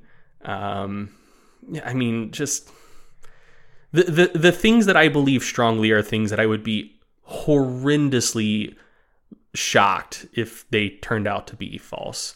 And now it's just kind of, I have opinions that lean one way or another that I don't hold incredibly strongly for the most part. I'm very interested that this is one of yours because if anything, I've been working on moving the opposite direction. So I think because most of my writing for the last 6 years or so has been purely academic for journals, it's like if you put a statement in a research paper, it's almost like it's viewed from a different perspective. Like if I read something from a lay press article about fitness, I look at it and I say, under what conditions might that statement be true? I try to be kind of charitable with it. But in like the peer-reviewed academic setting, if you make a statement, I feel like people view it as, is there a condition in which that's not true? And in that case, they say, you got to get that out of your paper. Like, that statement's not right. You have to remove it from the paper. Or put like 17 qualifiers. Right, yeah. And so what I realized when I first kind of got back into non-academic writing was I need to stop having 19 caveats for every statement I say. Like there's a middle ground. And so I think it's interesting that I think we're both working our way toward that comfortable middle ground. Yeah. Of like, just because we come from opposite sides of that, the background. Yeah, like I used to have a lot of hot takes, and you used to have only cold takes. Freezing cold takes. And now we're both kind of working towards like lukewarm, like room temperature takes. Yeah, but no, I mean, honestly, like if you put something in a research paper that under some context could be falsified, you have to fix it. Mm-hmm. You have to put a million caveats or just punt and say, never mind. So yeah, I'm trying to increase the heat index of my takes, and you're, I think you're already there though. I think the stuff I've seen from you the last few years has been pretty nuanced. It's gotten a lot better. Yeah. I mean, I think you're referring to years ago. Yeah, probably. when I go back and read the stuff that I wrote, anything from like mid 2015 to like early 2016 on, there may be a little thing here or there that I kind of disagree with, but for the most part, I'm like, yeah, this is still pretty good. It holds up. A lot of stuff prior to that, I'm not the most proud of. Yeah. And man, that's one of the things I guess I'm kind of worried about for up and coming fitness pros these days, because I feel like, I mean, back in the day, like Facebook existed. I think Instagram was there, but it wasn't big yet. And for the most part, like if people were putting takes out into the world, it was mostly blogging and then sharing the link to their blog on Facebook. And so if you weren't connected to many people, if you had like a super hot take that turned out to be a super bad take, maybe a dozen people would come in contact with it. And I had a bunch of those. But though they never stuck, right? Because like by the time my audience started growing, I'd kind of learned better and had went back and either like changed those articles tremendously or hid them. And these days with just the way social media works, I feel like one bad take can get, blasted to tens or hundreds of thousands of people. And maybe it's because someone's a charlatan and they're trying to swindle folks, or maybe someone is a good faith actor. They just don't know that much. They're inexperienced.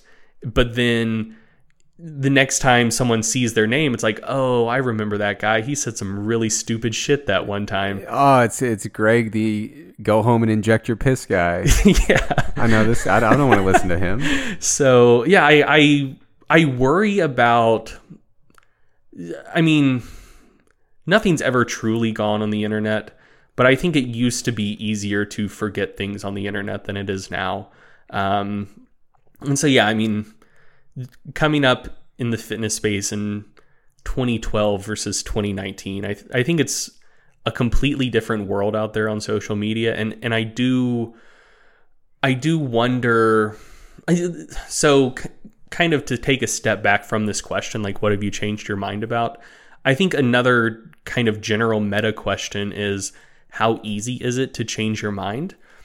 And I think it makes it way harder to change your mind if you are someone who has a very well-known hard public stand on a particular topic. Because then there will be a lot of people who, very much agree with you about whatever this particular take is. And if you change your mind, you risk pissing them off. There's going to be a lot of folks who don't exercise the principle of charity and think that, this thing you said that was wrong, you knew it was wrong and you were just trying to lie to folks, even if that's very much not the case. And so then if you change your mind, how accepting are they going to be? Or do they think it's just a start of a new grift? And I think that just the more interconnected people are and the more just aggressive people are in general, the harder it makes it to change your mind. And I do think that that's generally heading in the wrong direction overall. I agree. All right. So next segment is a fan favorite. We've been going back and forth. Everybody knows Greg and I both like to spend some time in the kitchen. A lot of my recipes tend to be pretty macro friendly, but this time Greg actually has a recipe that is also pretty macro friendly. So I don't want to give it away, but Greg, go ahead and take it away with recipe time. Yeah, so this is less of just one fixed recipe and more of just a general recommendation. And that is If you're looking for something that can have really, really good macros while also being really flavorful and very low maintenance, I think people sleep on stews too much. And I think people do that because stews tend to not be incredibly macro friendly. So like a chicken stew might be cream based, which obviously isn't macro friendly at all, unless maybe you're doing a traditional keto diet. Beef stew, you tend to use a fattier cut of beef like short rib or maybe chuck. Again, pretty fatty, so macros aren't going to be good. But if you use lean meat in a stew and just add extra flavoring stuff to kind of compensate for that, it still turns out quite well. So what I am eating this week is a beef stew. And like I said, generally if I was making beef stew and I was just trying to make it as delicious as possible, I would probably use chuck, about 20% fat. Fat helps lock in flavor. A lot of the delicious flavor compounds in food are fat soluble. So if you have more fat, it helps you gain and retain more flavor. But this week, what I did my meal prep with is London broil, which is very, very lean. It's like 96% lean, something like that. And it's the type of thing where it's around as lean as iRound, but I mean, iRound is just garbage. London broil is actually pretty good meat, but it's one of those things where it has so little fat that by itself, it's not going to be that flavorful if you just try to make roast beef with it. But you can throw it in a stew, gives you a ton of protein, and if you have enough of it, it still imparts a good beef flavor. So if you want to jack my recipe this week, how I made my stew, it was 800 grams of carrots, 600 grams of celery, 900 grams of onions. So that's kind of the basics that would be at the heart of an American or I believe also French style beef stew. To kind of add some more savory notes and ramp up the beefy flavor, I also put in about 750 or 800 grams of mushrooms and a ton of garlic because garlic is fantastic. Then I used about 5 pounds or about 2.25 kilograms of London broil. To thicken up the stew, I used half a cup of flour. So if you have celiac or you're gluten intolerant, there's probably other things you can use, but I mean, traditionally you just use flour. And so this I will note was a big ass pot of stew, and it only took half a cup of flour. So like per bowl, not very much, but flour is super absorbent, so you don't need that much to thicken it. 3 liters of beef stock. So generally I would make my own, but I just bought some from the store. So like it had collagen in it, but no fat, no carbs. And then really just whatever herbs you would like for more flavor. So I went with rosemary, thyme, and marjoram. But you can really do whatever you want. And then just salt and pepper to taste. I would recommend salting early in the process and putting in less salt than you think you would need, just because as it cooks down, the salt will concentrate. And so if you get it as salty as you want before it simmers down, it's going to wind up incredibly salty. And as something that's kind of optional, you will get more flavor in the finished product if you sear the meat beforehand. But so it kind of depends how obsessive you want to be with stew for health reasons. So there's some evidence that using high heat cooking methods on proteins will create compounds that can like promote oxidative stress in your body, maybe decrease insulin sensitivity a little bit. And so just generally if you wanted to consume meat as healthily as possible, you would go with low temperature cooking methods. So for more flavor, sear the beef. If you're just doing this to be super healthy, you don't have to sear it. It'll be a little less flavorful, but it'll still be good. And so essentially you just take all of that, you throw it in a pot. This is the low effort version. The high effort version is you might want to time when you put the vegetables in, because like carrots take a long time to cook thoroughly. Onions don't. So if you throw it all in at once, some of the vegetables will turn to mush.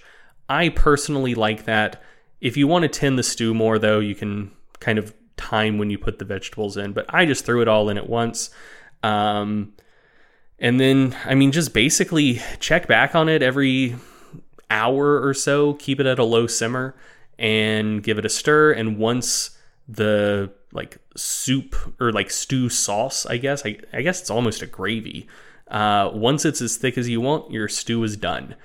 And so the macros for the beef stew I made per bowl is 68 grams of protein, 23 grams of carbs, and 13 grams of fat, which, those are tremendous macros. The difference between this beef stew and a beef stew that I would make normally is just the stuff that adds flavor. I put more of it in. So more onions than normal, more garlic than normal. The fresh herbs I put twice as much of those in as I typically would, just because this is a lower fat product. And so it's not going to be quite as good for holding on to flavor. So you have to add extra flavor to compensate, but you can compensate. And it still has a pretty good mouthfeel. The flour does good work for thickening it up and making it feel like a rich product without having to have all of the fat. So if you've never tried to make macro-friendly soup or stew, I would strongly recommend it. It's not that hard. Really, as long as you go with fibrous vegetables and lean meat, it's hard to go wrong. The macros are going to come out pretty good. Beef stew is a good thing. It's a good option to start with, just because beef stews are inherently so flavorful that if what you make ends up being off the mark a little bit, it will still taste good. It's a good option for meal prep because you can make a big ass pot. It'll last you the whole week, and it's incredibly low effort. You could make it in a slow cooker as well, but you're basically just throwing all the stuff in there, walking away, and just killing the heat when it's done. And also, if you're on a diet, you're trying to cut, you're not just eating macro-friendly stuff for the fun of it. Soups and stews are really good for inducing satiety on a per calorie basis, just because there's a lot of extra semi-thick liquid in them. One, it helps fill up your stomach more, and it also delays gastric emptying. So it helps kind of on a per calorie basis, it helps improve satiety. So a good study to check out on that general topic is called Soups Increase Satiety Through Delayed Gastric Emptying, Yet Increased Glycemic Response. But there's actually a somewhat sizable body of literature on soups and stews. So that's just one example. But yeah, so shared a recipe, but I would strongly recommend the general concept of, if you want something low effort that's going to fill you up and have a lot of flavor, soups and stews can be very macro friendly, and I think are very slept on. You see a lot of pictures on social media of people, eating fish or chicken or lean meat or whatever, on a plate, but you don't see that many soups and stews. It's good shit. It's easy. It's healthy. I would recommend it. The question that I think a lot of people are wondering is, how much weight does your recommendation carry? And I think this weekend we're going to find out a lot about that, because this weekend we are having a lasagna cook-off. Now, this is not open to the public.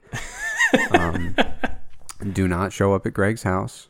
But this weekend we will be having a lasagna cook-off. It will be Greg's lasagna versus mine, and we will be putting them head-to-head. And we'll probably have two different ranking systems. One would be an overall subjective quality ranking. The other will be scaled to a per calorie ranking. And I'm aiming for a sweep. I think my lasagna is going to take both, if I'm being honest. I've gotten a lot of very good feedback from people out there on Instagram that have tried my recipe. They loved it. They've made some little variations, which I don't condone, but at least they're in the ballpark. So, dear listener, if this gives you any idea of how badly Eric is going to get defeated in this lasagna cook-off, his girlfriend is actually Team Greg on this one. We're going to meet up beforehand to make noodles, make beautiful lasagnas. Eric is going to... Is that for real? Yes. When did this conversation happen? I don't remember any. This is the first I've heard of this. So, just as some more context, Eric's girlfriend is also really into cooking. So, Eric, maybe like a month ago, we generally discussed like challenging dishes we had made before and things that we would like to try at some point. And one of the things fairly high on both of our lists is we had never made noodles. And so you can get like a pasta roller, but it'll have like cutting attachments. That seems like a lot of work. So I think, and it's also just something else you have to buy. So I think lasagna is a good thing to start with, just because after you make the noodles, you just kind of have to roll them flat and don't have to worry about cutting them uniformly. So yeah, we chatted about this on Messenger like 2 days ago. She's coming over early. We're making noodles. So we're going to have beautiful, fresh, homemade noodles to go in a classic traditional lasagna. And you're screwed, buddy. No, that's troubling for two reasons. First of all, my girlfriend is colluding with the enemy, which is really messed up. But more importantly, I don't understand why this misconception continues to survive, but you do not need noodles in a lasagna. I've said it time and time again. We got to put that myth to bed, and we're going to do that this weekend.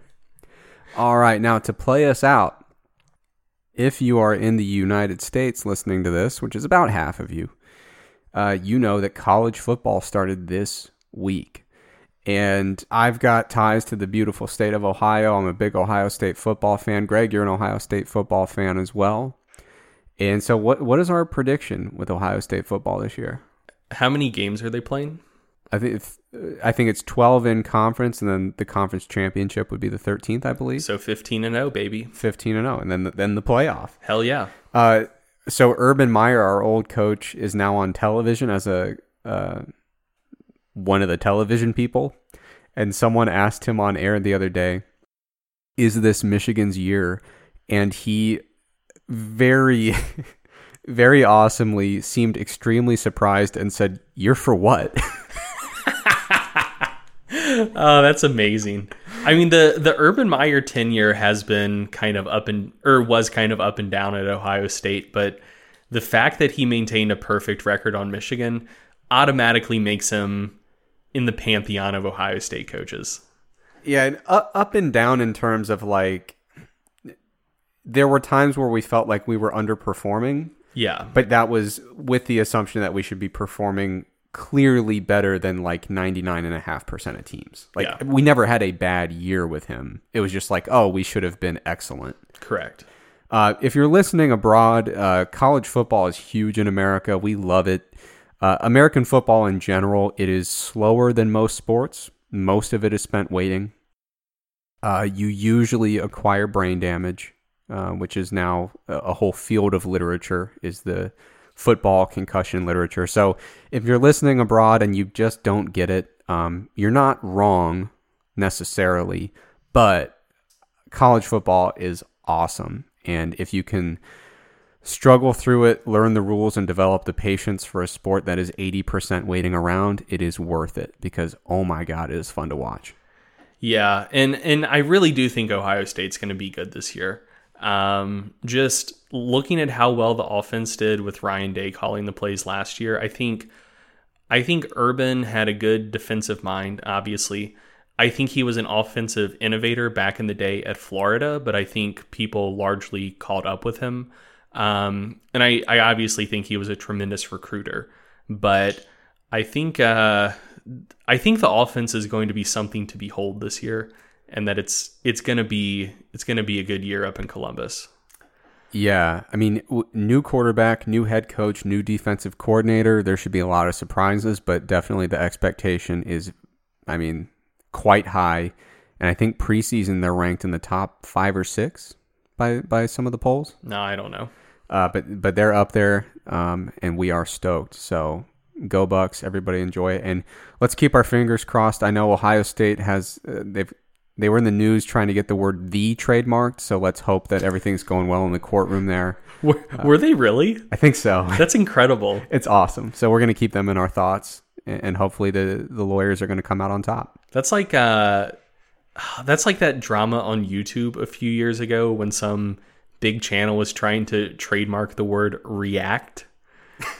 Yeah. It was like one of those things, like the kids react videos or whatever, where it's like kids listen to old music or like watch old TV shows. But yeah, they were trying to trademark react, and people thought that was over the top, which I kind of agree. But Ohio State trademarking an article, I think it's fitting. I don't think that's a reach. I don't think so. All right. Thank you so much for listening. For the next half of this podcast, we've got an interview with Leigh Peele. Leigh is one of the internet evidence-based fitness OGs. I mean, she's been at the forefront of that game for years and years and years. We had the pleasure of hanging out with her in Kansas City at the Fitness Summit this year. And while we were there, we said, hey, you ought to come on the podcast. And fortunately, she did. Now, we recorded this interview what feels like 7 or 8 years ago. So I don't think we made any particularly outdated references, but if we did, give us the benefit of the doubt. But we hope you'll enjoy that interview, which will be coming after the music.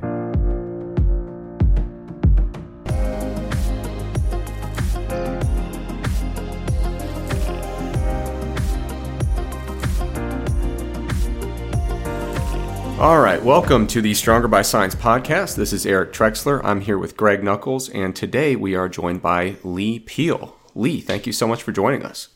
God, you guys' voices really are soothing. They are very soothing. That's why people come. We really don't talk about anything particularly informative. It's just kind of, it's like I used to watch Bob Ross a lot, you know, the painter. Oh, Happy Trees, yeah. Absolutely. Yeah. I wasn't that into painting, but it was just so soothing. No, I really believe he was some sort of weird PBS form of meditation for a lot of people. Did you know that his son is carrying on the mantle? I did not. The Ross name will never die. Oh, so the son is also going to be painting Happy Trees. That's just the greatest news. Yeah. Now, Leigh, like I said, it's very nice of you to join us. Now, the three of us, you, me, and Greg, we hung out a little bit in Kansas City at the Fitness Summit this year. Yeah, and I didn't realize, honestly, the presence that I was in. I mean, obviously I knew it with Greg because it's a given, but I didn't even realize the amazing presence that I was in with you, Eric. Right, and Greg and I, we thought that we all had a good time. Greg and I, every Sunday night, we have it's kind of a pillar in our community. We have a weekly Sunday night dinner. It's really important to me and Greg and our families. And we extended an invitation to you, and we said, why don't you come by for Sunday dinner? And at that time, you were very, very busy. And then we extend the podcast invitation, and all of a sudden, the schedule opens up. So I guess the first question for the podcast would be, that how it is? Would you like to explain yourself? Well, first of all, not a lot of time has passed between now and KC. And second of all, it's really stressful trying to plan macro relevant casserole dishes for a large group of people. It's very intimidating. You don't know the pressure that I've had on my end. I've been going through recipe books. I've been trying to organize whether or not that I do layered dishes, separate the dishes. Then there's just general conversation, trying to prep and plan that, doing background research, making sure that I can, suck up to all the women there because they're the ones that are really important. Who said anything about macro friendly? What's funny is I swear that I thought it was you, Greg, man, it's funny if you're being sarcastic, but I talked about the fact that I was a vegetarian, and you said something about the fact, well, there's, plenty of different like macros there. Or you made some sort of comment about there being macros, and I thought, oh my God, did they And you said something about meal prep. How it's like kind of like meal prep for the week or something. And I thought, did they actually really break down their cookout gathering into like different macros? And do I need to know the macro content of the food that I bring? Because that's some next level, like, Oh God, potluck. Leigh, you like you that's could some not be. serious next level potluck going on there. Which No, so the way it typically works is people do use it for their meal prep for the week. So mostly like people just bring a bunch of meat, we throw it on the grill, and then people will have a portion of the meat that was thrown on the grill, and then we all just either like make or bring whatever else we feel like eating. Since this past week was Memorial Day, like I made a big old pan full of sliders. So it was like nice. burgers and barbecue pork and buffalo chicken with like homemade yeast rolls. And then we made an apple pie and there was ice cream for it. And it was tremendous. But no, if our meals do turn out macro friendly, that is purely by accident. Gotcha. So is this more of the dry Greg kind of sarcasm that I might have taken a bit seriously in the moment? Is it a chance that happened? Because I have a feeling that happens a lot with you, Greg, that you might say something in a dry manner, I don't and think I would people even, are taking it seriously. I just don't think I would even joke about that. Yeah, that seems very out of character. Yeah, you just couldn't be further from the truth when it comes. I mean, it's just, in terms of macros, it's debauchery. Absolutely shameful what happens on Sunday nights. I mean, most people felt ill this past weekend because it was way too much. Well, now I really hate I missed it. Now I really hate I missed it. But in a good way. Yeah, ill in a good way. Now, Leigh, quit screwing around. We got to get to business here. Sure, fine. Try to focus. I'm so sorry. So, Leigh Peele, you are an author. You've written a lot of things. On your About Me on your website, you say that you're a layman researcher. So, what is your kind of operational definition? What is a layman researcher?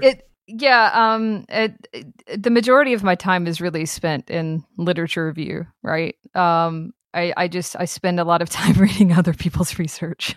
I spend a lot of my time going through and really what you were discussing, really collecting data from both sides of the fence. A lot of my time is spent siphoning through really anything I can get my hands on and trying to come to the conclusions and put things together and try to help my audience or help my clients and the people that I aid with trying to come to some sort of good and educated conclusions, and occasionally trying to contribute to the field in a really positive way and maybe make a change here or there. But I like to make sure that I make it very clear that I try not to operate outside of my scope very much. And I really like collecting data and running through the data and doing things like that and just trying to come to some conclusions. But it is very, I will say, how can I put this? I don't know if amateur is the right term. It's not formal. It's not not a formal way of doing things, or at least not at this time. Well, you've certainly made your mark on the industry, which includes but is not limited to your books. So your first book, when did that one come out? The first one, well, the initial release of it started off as a sticky post in a weight loss forum. That's kind of how it got started. It started off as a sticky post, and it was kind of troubleshooting. Oh, you're not losing fat, like you're having a problem losing fat. And this was kind of the dawn of the internet, but it was at the peak of, this is before Facebook it was only still kind of college bound and it wasn't for everyone. So message boards were very much a big thing, and it was a manner in which a lot of people collected their information. So from bouncing around to the bodybuilding.com forums or body recomposition, even just weightlossforums.com, I think, JP Fitness, all of those, there were certain stickies that I had, and I would kind of update those stickies, and then people would say, oh, you should do like a little ebook or something like that. And I had a lot of friends in the industry that were very very big on the releasing of ebooks and e-products and stuff like that. And they were they understood how that worked. And so I released the Fat Loss Troubleshoot. I think the first one, I want to say it was 2007, 2008, somewhere in that area. It was horrible in the sense of any sort of grammatical writing or layout or structure or anything. I think I charged $9 for it or something like that. And over the years, it's gone through a few editions. It's on its 5th edition right now. And I'm going to be releasing further, but yeah, it's really, in my opinion, it's really gone through a lot of great development over the years, because it's really traveled with the breadth and the girth of my knowledge, both as a writer, thank God, and as an educator and as a learner in this field. Yeah. So, and before you got into that, I assume that you were like coaching and training people as well. I was. Hubris of youth. I definitely jumped into. I was one of those individuals that I sort of jumped into my job and teaching at the exact same time, versus kind of taking a step back and being like, oh, let me apply this stuff for many, many years and then share my knowledge upon you, wise souls. But, I zest, I was filled with a lot of zest, and there are things people are wrong on the internet. I was a walking version of that terrible meme. And so I was training people. I was working with people in person at a local gym. The way that particular gym work is kind of like a booth gym. You pay for a spot in it, and you pay for the ability to be able to use the gym, and then you can kind of do whatever you want. You can work from 5 in the morning to 12 at night, because it was even a 24/7 gym, but you couldn't have clients in after 12. And so yeah, I worked night and day at that gym. I took on anyone I could from Craigslist, from my friends, from the colleagues, you name it. I took on every single client I could. I worked with people online, and I basically just obsessively compulsed it for a solid 3 years before I ever really took a break and started writing down or kind of communicating any of that information to people. But I was still kind of always on the message boards. You're one of those trainers that kind of made the transition from relying on intuition and anecdote and kind of the hands-on stuff, and made that transition and said, what if I peruse the research literature and start looking there for answers? So, and then eventually relaying that to others. But what was kind of the impetus for transitioning from, a lot of people think all the information I'll ever need, I can observe in the gym. What made you make that transition into becoming a layman researcher?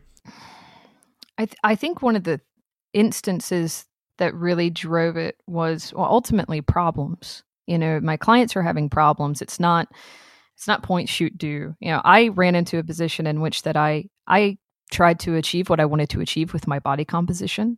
And outside of a few areas of hiccups in the early stages of it, I did not really run into any problems. It was kind of all the general calculators worked for me.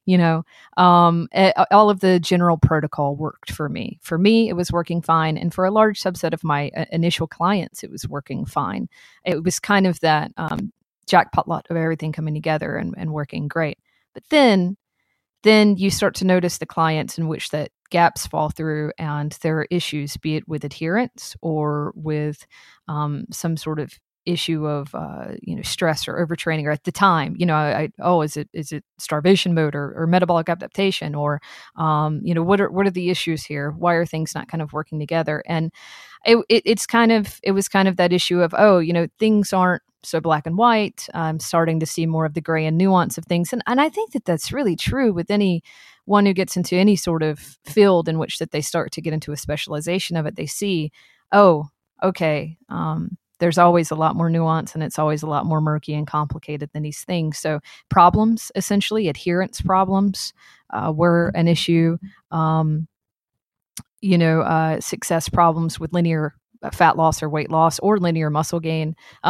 Basically anything that stopped being predictable started going me down that route. And luckily for me, I was associated with a lot of people who at that time were knee deep. They were either professors or doctors or in the industry as researchers, or they were just obsessive compulsive people that really like PubMed. And the combination of those things opened up that gate for me. And I always joke and say that bro science taught me science, because it was a great entryway into the world of research and to some degree academia that previously to me had not been something that I explored. Yeah, it seems to be a common thread of people that once you've done it long enough and you start running into problems that are difficult to explain and there's just a ton of conflicting anecdote, it's almost like the natural kind of extension of that is, where can I find some objective assessment of this or some quantification of it? And it kind of shepherds people toward, becoming one of those very obsessive PubMed people, Yeah, and it's also in that moment too that you're trying to live beyond the anecdote, and I wasn't in a situation in which that I could lab rat trap people, I and at the time, I got started kind of right at the initial entry of things like, fitness trackers and body wear devices and things like that, and there ultimately with all of my work and wherever my work went, it was kind of, okay, how can I apply this? How is this applicable to my situation in which that I'm using? And I would try to, if a client was upset about, say, weight trending, and she really was being diligent, but her weight trend or her linear trend was off, what were the explanations for these things? And a lot of the times it was finding at least some sort of minor explanation or association of, this is why this is happening. This is why this takes place. Food weight, for example, was just such a big one. The return to maintenance weight and staying at a certain maintenance weight. And when you drop into a deficit, how you lose a certain amount of glycogen, you lose a certain amount of food weight and things like that. But just even things like that, and understanding how explaining to my clients, this is what's happening when you're trying to lose body fat, for example. These are the things that you're going to lose in the initial of a deficit, just from eating lists, just from these factors taking place. Certain things can take place. This is what can make it jump back up. This is what can make, kind of having the answer to that really annoying why kid. And I was the annoying why kid, but being able to answer those questions, in my opinion, really helped with the psychology of my clients. And it really helped with the psychology of their adherence and getting through those stuck points. And I'm not saying that there, aren't always kind of more difficult cases, but finding the answers to some of those questions and utilizing, science and biology and how we kind of get there, so to speak, or how the body gets there during these processes, I found to be huge for the ability to talk to my clients and to help ease them through transitions of things and to feel safe. And, in knowledge, we have safety. I truly believe education is a key to feeling safe from emotional distress. Yeah, and you mentioned earlier, a couple terms came up: metabolic adaptation and starvation mode.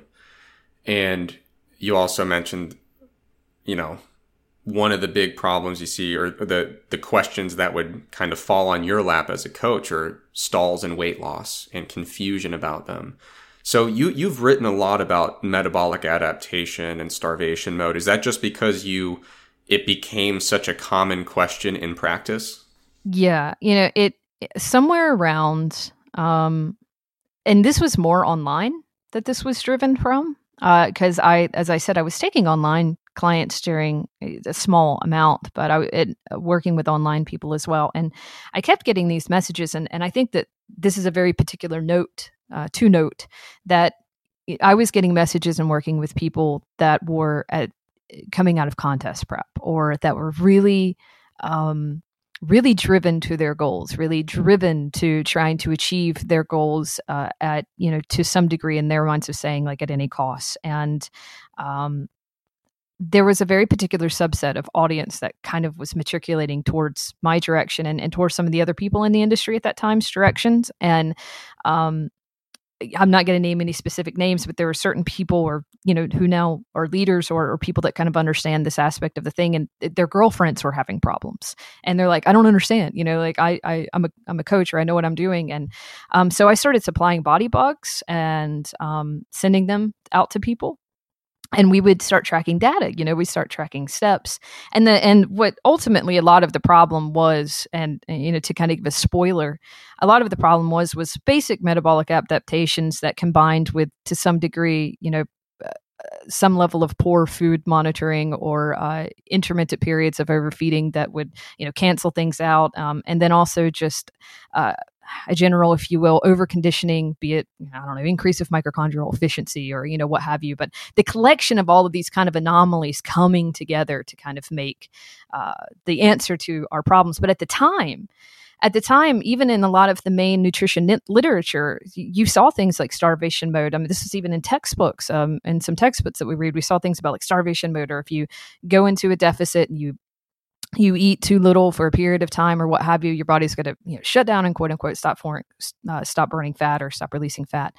And so there was this kind of hyperability, and there was a moment there, if you will, at least in my circle of the internet, and in my circle of kind of the people that we were communicating, and we even had a sub forum in a popular internet place. We had a secret, it was a hidden sub forum that we would kind of put information or deliver information or things that we kind of found out, and it was solving this problem. And what we kind of ended up seeing and learning through that was obviously some research that's been around for a long time kind of came to head, and discussing things like leptin or the issues with thyroid health and things like that, issues with decreased resting metabolic rate or REE and things like that. All of those things kind of yes, those made senses, but there was also the issue, and what we found to be more the case was to have to do with low grade activity being just as important as exercise activity,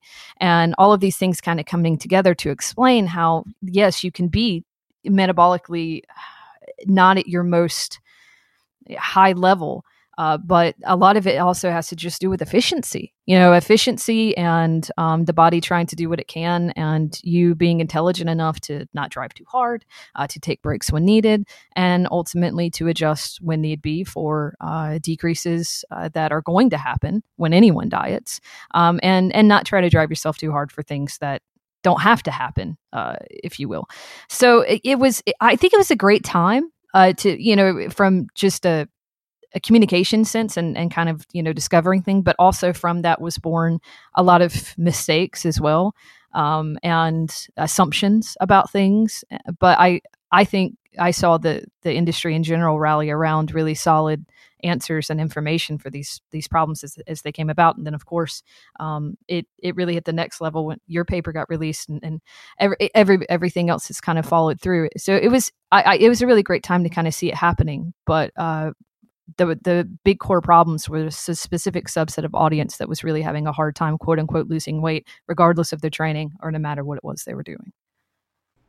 I just like to draw attention to kind of like the meta narrative you're weaving right now, because I think something that's lost on the damn kids these days who are getting into fitness stuff now is like, if you're like 19, 20, you're getting into fitness, you find like quote unquote evidence-based fitness stuff.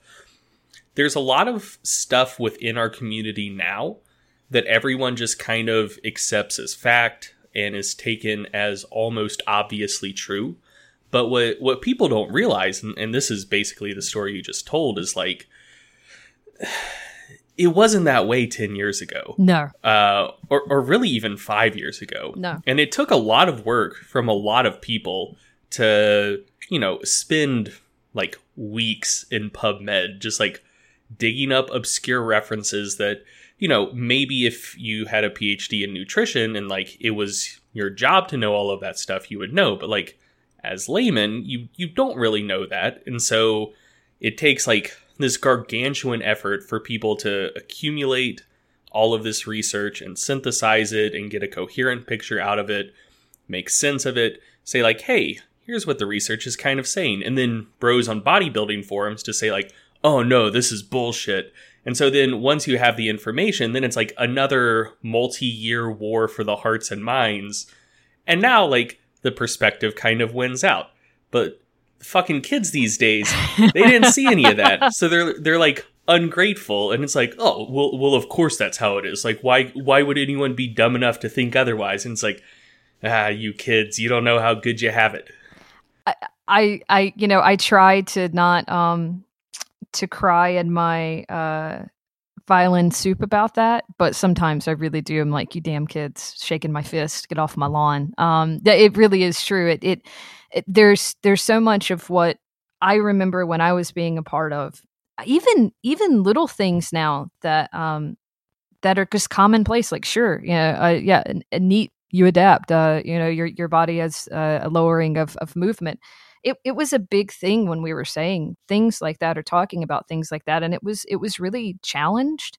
And it was during a time, and people, there was a big wave of HIIT, the high intensity interval, training thing. That was when I came onto the scene. That was like insane. Paleo was kind of starting to get going as well, and there was just all this, like, basically do everything you can to be, and I'm not saying it doesn't still exist. Obviously, keto is kind of the new thing right now, but there's all this intensity and focus on how hard can you possibly work and drive yourself into the ground, and I never really understood over conditioning, and this was kind of off the gate, and I don't know if it was just didn't make sense to me, but I never really understood. Let's condition ourselves until we break and we have the most insane metabolic efficiency, and then say that our metabolic rate is going to be even ramped up and higher.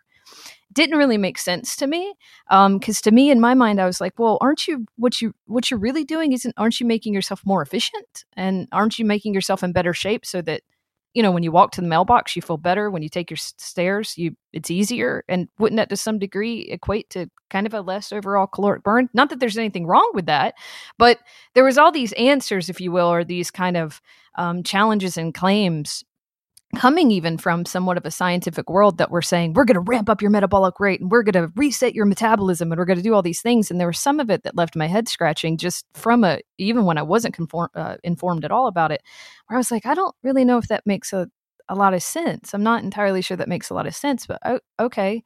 And it was in the textbooks. A lot of it was in the textbooks. And that's not to say that, people that work to put things in the textbooks, I've even, minorly contribute a quote here or there. And I'm so proud to be remotely a part of any of it. So I don't say that to knock it, but it takes a lot of work. And I feel it always is kind of, a few years back, and then it gets there, and then it becomes accepted. And I mean, isn't that kind of the truth too in a lot of other areas of life? It's obviously not true in the fitness industry, but it takes a lot of work to get people to kind of be okay and shake their heads to be like, yeah, no, okay, that makes sense. Everyone's saying that's making sense now. Everyone's okay with that. There's not just a bunch of contrarians for the sake of being contrarian, or people that have an agenda.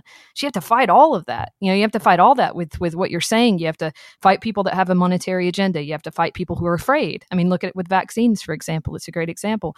You have to fight all these kinds of people with everything that's going through. And I think that people forget that sometimes it's the people, and I'm not trying to say that it's just myself, but sometimes it's the people in the background being like, yeah, but look at this evidence. And then someone who's more taken seriously says, no, but really look at this evidence. And then somebody else who has a bigger audience says, no, but really look at this evidence. And then it becomes this collective, well, yeah, God, guys, duh. And then you kind of want to punch somebody in the face. But I was going to say, like, is there basically like a magic 5-minute window where something goes from being like largely rejected, and then for 5 minutes, it's like, I accept that, and it's a good point. And then 5 minutes after, it's like, yeah, no shit. Everybody knows that. Yeah, I always find myself being stuck on the wrong side of that window, man. I really do. And it makes me hate myself in life sometimes. I think the example of that I remember the most vividly is the whole, like, clean eating thing. Yeah. So I remember, like, the first article that, like, really kicked it off is Alan Aragon wrote a piece for wannabebig.com back when that was like, Wanna Be Big was great. So that kind of like kicked it off, and then there were like 4 or 5 like copycat pieces, and then Army Leg wrote like a 15 or 20,000 word article going through just like an ass load of studies on like food quality and different macronutrient compositions and whatnot. Yeah, I even think it got like orthorexia in there too. I mean, he touched it all. Dude, that got like 60,000 shares on social media or something outrageous. Yeah. And then after that, it just kind of became accepted fact. And if anything, the pendulum at that point swung way far the other way. It's like, Well, why would it you fits in the ever eat a macros really potato when freaked you out. could just eat Yeah. Pop-Tarts? Yeah, yeah, yeah. But yeah, like that was the progression, and like when Army's article dropped, that was like the end of clean eating, at least for like several years. Yeah, because after that, the if it fits in your macros stuff really took off. And people were happily and boastingly on their Instagram, instead of it being, oh, look how amazingly I made a piece of broccoli look and taste. It was, look, I'm having a Pop-Tart for post-workout. And, you know, it took that turn. Yeah. And I, from a sociological standpoint, fascinating to watch. But sometimes when you're in it, you know, it's And then, like, immediately after Army's article, I saw another, like, 3 dozen copycat articles, and all of the comments on them were like, well, no shit, everyone knows this. It's like, dear commenter, you didn't know this until 2 weeks ago. Like, get down off your high horse. No, I feel like it's always that, it's the ex-smoker effect. I always call it like that, because everyone I know who used to be a smoker, you know, is like, oh, smoking's disgusting. I can't even believe something. It's like, you used to smoke like a pack a day, and it's like, yeah, well, I wouldn't now. And it's like, okay, all right, well, that's fine. Good for you. Maybe think about the people that are there, you know, before and after. But yeah, it's interesting to watch from a sociological aspect. It can be somewhat frustrating to watch when I think when you're really trying to get something out there about change, and really are trying to help the narrative of people and trying to help people steer in the right direction, you know, guide away from misinformation and stuff like that. And sometimes I find myself just being like, oh, I can't wait for another one of those big articles to kind of come, so that people are like, oh, there you go. And I try narcissistically not to think, oh, well, it has to be your article, or you know, or has to be your contribution, just because you know something doesn't mean everybody else needs to know, or you know it. But it is one of those kinds of things to watch when you've been in it so long. I think you see these trends happen, and it's fascinating to watch the trends. I think it's very telling, and I hope that it'll help my work. It seems to have these past few years. Yeah. So one of these topics that's been, you know, as we mentioned, kind of, there's a lot of back and forth. Now I think a lot of people are generally on board with it, but coming back to metabolic adaptation, you wrote a book called Starve Mode. Now, when someone asks you, is starvation mode real? Yeah. How do you answer that question? You know, I say theoretically, the concept of what a lot of people think starvation mode was, which is the body adapting, or kind of, you know, somewhat shutting down or altering certain processes. You know, does there have an adaptation? I mean, that honestly, this is how I always kind of explain. I'm like, is there an adaptation? And technically, if you wanted to quibble over the fact that there's a mode that we go into when we eat less food, yeah, I mean, I guess to some degree, there's a bit of a linguistics truth to that, right? But what I always explain to people is, and one of the things that I've always said is that in order to lose body fat, you have to reach metabolic adaptation. Which is, I think a lot of people don't really think about it like that. But in order to access body fat loss, you have to have a drop in certain things. You have to pull from fat stores. You have to have alterations in certain hormones. You have to have things take place. The body has to know that it needs to utilize fat as fuel to some degree. And aggressive metabolic adaptation, extreme lowering of or alterations of your you know, resting metabolic rate, which, you know, even when we look at, and you obviously know this, so me saying any of this right now is if that I'm saying anything to Eric, by the way, I'm more speaking to the audience versus Eric. But I know a lot less than you would think. You give me a lot too much credit. And I know way less than you think. But all of these, you know, all of these things, they kind of have to take place, and there can be severe forms of it. But ultimately, you know, to some degree, we have to adapt. But metabolic adaptation is kind of, you know, on at least some small level. Even if you're just looking at just TEF, just less food, less food, and alterations of, most people have some sort of alteration of subconscious activity, expenditure. You know, these things, they just happen. And what I tried to explain to them is that you can sit and you can hem and haw about it and make it some sort of horrible event that happens, or you can just understand the associations of dieting down or going into a deficit, and then you you just respond and you try to do what you can to make smart decisions to combat the things that have to take place, and understand those, and try not to drive crazy the other things that don't have to take place. I always say there's a degree of dieting and deficits that's strategy, and what I try to do with my clients is just try to create the best strategy for each client. And for general speaking, I try to create the best strategy for generalization. And so in the book, you talk about basically what metabolic adaptation or starvation mode is, and some of these adaptations that take place.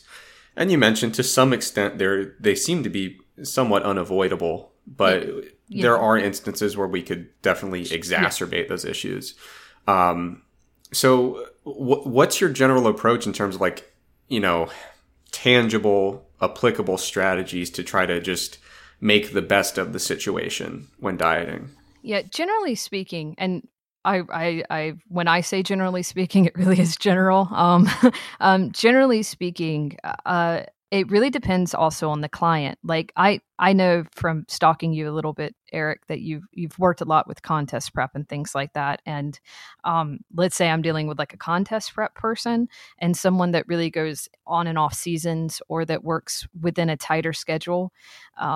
The approach for someone like that is going to be very different than, say, the approach for your casual general housewife or weekend warrior dad or something like that, for all these cliche titles. But it's going to be kind of different because it's really, and I will say this, it's really how much room they'll give me, how much need to be at a certain level, how fast and how soon, right?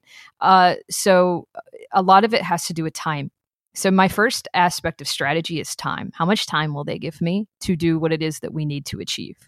If an individual is really fine with taking a kind of slower and steady course rein, and they aren't in any sort of quick area, and I could get into any one of details of what strategy I use for different ones, but if an individual gives me time to do what I need to do, then generally speaking, I like to try to keep my muscle gain and conditioning, anything that has to do with really body recomposition or performance or have you on a larger, grander scale, to be kind of not a part of fat loss. Don't get me wrong. There's always lifting, if possible, in my programs. There's always muscle maintenance and always doing what we can to try to get what we can, if you will. So I don't want to try to say that I don't train or we don't do training, but kind of, if you will, I try to only stress what we need to stress. And I try to keep low grade activity steps, or moderate, basically nothing above the RPE 5 for a lot of cardio and conditioning. I know that goes against what a lot of people do, but I find that it really helps to focus more on weightlifting for keeping at bay atrophy, and maybe trying to even get a little gain here or there between, depending on where the client is at in their beginning to intermediate stage.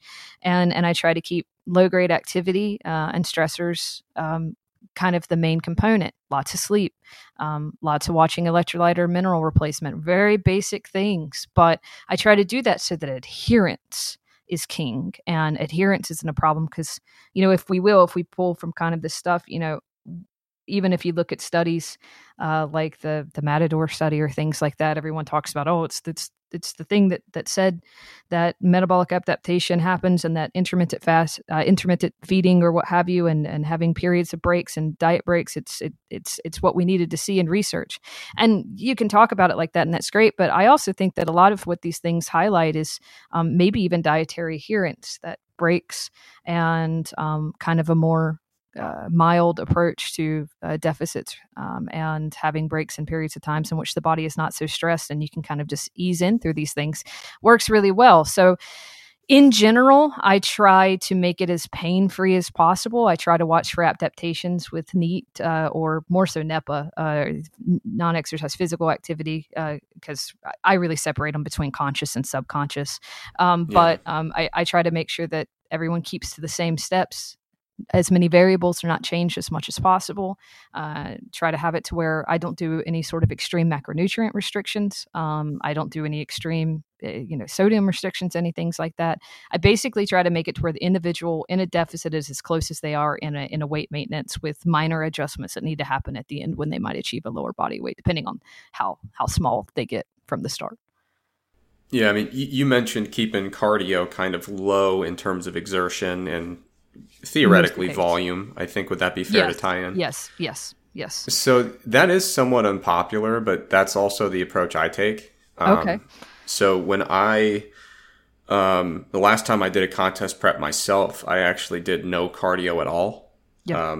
Aside from just walking around sometimes. And it was by far the best I ever felt, for sure. And I think people really underestimate your ability to beat the hell out of yourself with high intensity cardio. I mean, it can be pretty brutal to try to get through a prep when you're doing high intensity interval training 2 or 3 times a week, plus, all the resistance training on top of that. Now, have you heard of what Eric Salazar is doing? Eric Leigh? James said the weight, vested weights and stuff like that. Yeah. Yeah. Have you seen any of the stuff they've said about that? I have, and I've also tested some stuff like that with my clients, weighted vests and trying to account for any sort of changes in body weight. I've found, on the one hand, I always applaud, and I've even done it myself, so this isn't like some sort of knock or anything. I always applaud trying to eke out whatever we can eke out in a deficit, and trying to make anything as easy as possible, or adding anything we can to make things go by smoother. I've found hit or miss results in my tracking of it. Personally, with my clients, I've done it to myself, and because for a long time, the majority of any cuts that I did or any sort of changes in body composition I did, the majority of the training that I ever did cardio-wise was walking, or very low grade endurance. Kind of, we're talking light jogs, maybe like a 4. It's I can see the theoretical of it. I can see how it could compensate for strain. I'd love to see it tested. And just to give the listeners an idea, so what he was doing, he's prepping for a bodybuilding competition, and his strategy was, instead of doing a lot of cardio, he would make sure he maintained his normal step count throughout the entire prep, and he would use a weighted vest to replace the weight he lost, so that he was basically maintaining the same kind of basically energy expenditure throughout the day that could be attributed to just kind of walking around and living his normal life. So if you're listening and lost, like, what are they talking about? That's what he did. And his results were quite good. And honestly, I just thought it was cool because it was such a interesting approach to it. Not particularly practical, which he'd admit himself, but in interesting, if nothing else, I think it's really important to help people realize that the non-exercise activity you're doing is modifiable and has a very big influence on total energy expenditure. And I think that point gets lost on a lot of people. They don't realize, like, when I start dieting and I get really lean, that I just stop moving. Like, a lot of people don't recognize that. It was literally the lightning bolt moment that I had when I started utilizing fitness and activity trackers. It was like, oh, wait a second, because before that time, I was all calculators. It was all calculators. It was all activity factor, which is pretty much, I'm not saying that activity factor is obsolete. There's obviously a use for it, but a lot of it is how many days a week do you train? It's like, well, I train 6 days a week. Sometimes even 7, split training, cardio, running, etc. And I would have these female clients that would come in and they would say things like, well, I train 6-7 days a week. I eat X amount of calories. I can't lose weight. But the other times that they weren't training, they weren't moving. They didn't move. So you can, just doing one, a really good training session every day for some individuals and the type of level of lean they want to get, and especially you throw in things like, and they'd have a lot of processed, protein powders and bars and stuff like that, which isn't bad. But to some degree, sometimes, you have that versus having like very hefty meals with maybe even just that little bit more ounce of teff. And we're talking minutia, but, you throw all that kind of together and you can really see being off about activity factor, being off about low grade movement and all this kind of stuff. And I've had clients that, and this sounds like such an infomercial catchphrase kind of thing to say, but I have had clients that have gone into trying to lose body fat and they really do eat very higher calories overall than what they used to be in a deficit. But it's because they've changed and altered their lifestyle behavior. They get consistently, quote unquote, 10,000 steps a day. They eat kind of more whole foods and care more about cooking and stuff like that. And so to them, it didn't seem like such a drastic shift, even though, yes, they were moving more and yes, they were kind of having a more consistent pace. And I think that's something that people negate to kind of see. And it's such an important factor to where you don't have to have these like aggressive adaptations, but it also doesn't mean that you're having some sort of really aggressive Biggest Loser montage of Jillian Michaels sitting on your legs and you're going to be on the treadmill 2 hours a day running, and what people kind of see in that regard. There's a middle. There's a great middle. It's a great middle, I think, for health too. I think it's a great middle for general health. If I can just toss an anecdote in here. So I am historically not very successful at cutting. Which may come as a big surprise to you guys. The one time that it did go really, really well, it was my freshman year of college. And I went into college as a history major. And that basically just involves like memorizing absurd amounts of information. And so I had read that you encode memories more efficiently when you're moving. Like you don't have to be moving fast, but just like if you're like trying to learn new vocabulary, if you do it like just as you're walking, you'll remember more words than if you do it sitting still. So I needed to lose some weight anyways. And I had a ton of reading and a ton of studying I needed to do. So I did all of that on the treadmill in the school gym.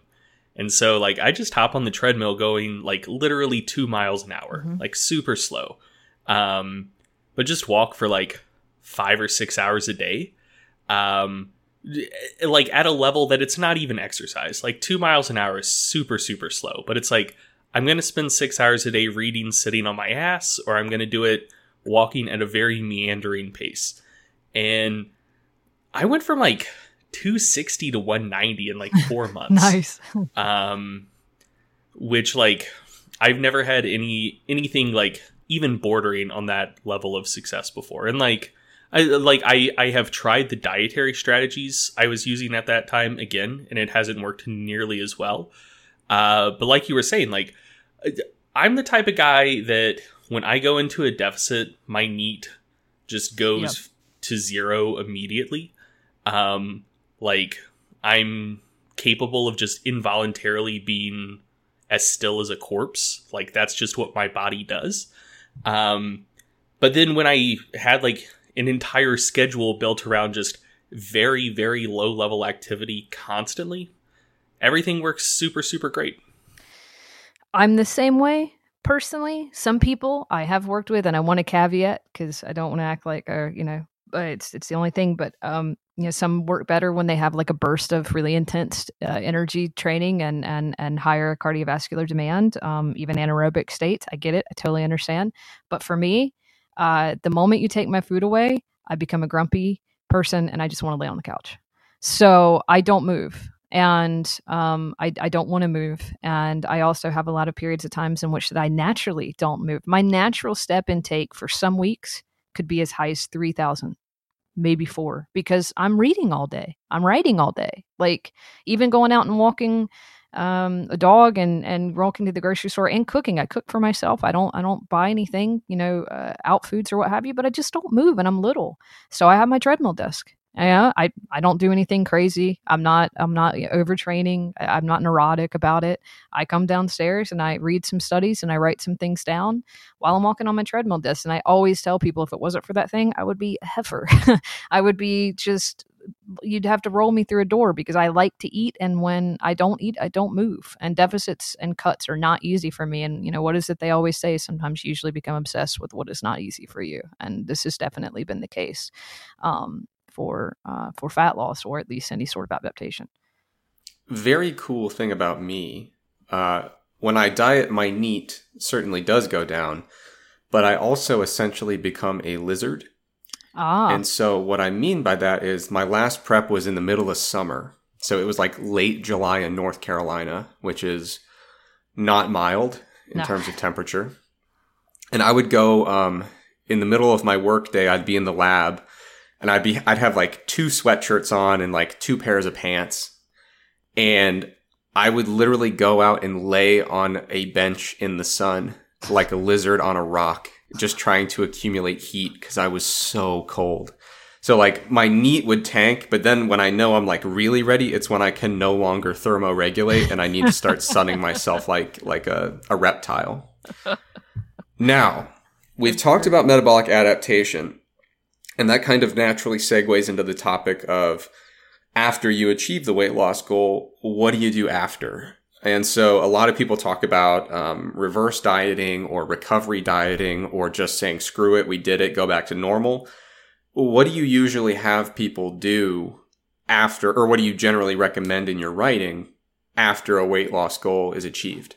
Yeah. And, this is, I want to make very clear this section or this aspect of things, not that all of it to some degree, is still in my opinion, a blossoming area in research to see, how long does it take for X to return to a homeostasis or, normal and this, that, and the other. So I'll caveat it with a few things to say that from my knowledge, my personal knowledge and research, I think we have some good general ideas about how hard things can be for people to return back to like a homeostasis after refeeding. It also seems to be that a lot of that coincides with how aggressive the deficit was and how long the deficit time period was. So one of the things that I think people get kind of frustrated with my answer on this is that it really is one of those it depends situations for me. And so I'll kind of give my personal, and it is very much my opinion based upon what I've read, my kind of personal opinion of these things, but it does vary. If I have an individual that's come to me from excessive overtraining, probably borderlining, or actually just very much borderlining, probably on anorexia or orthorexia kind of behavior, really low body weights, bad mineral, vitamin deficiencies, this kind of thing.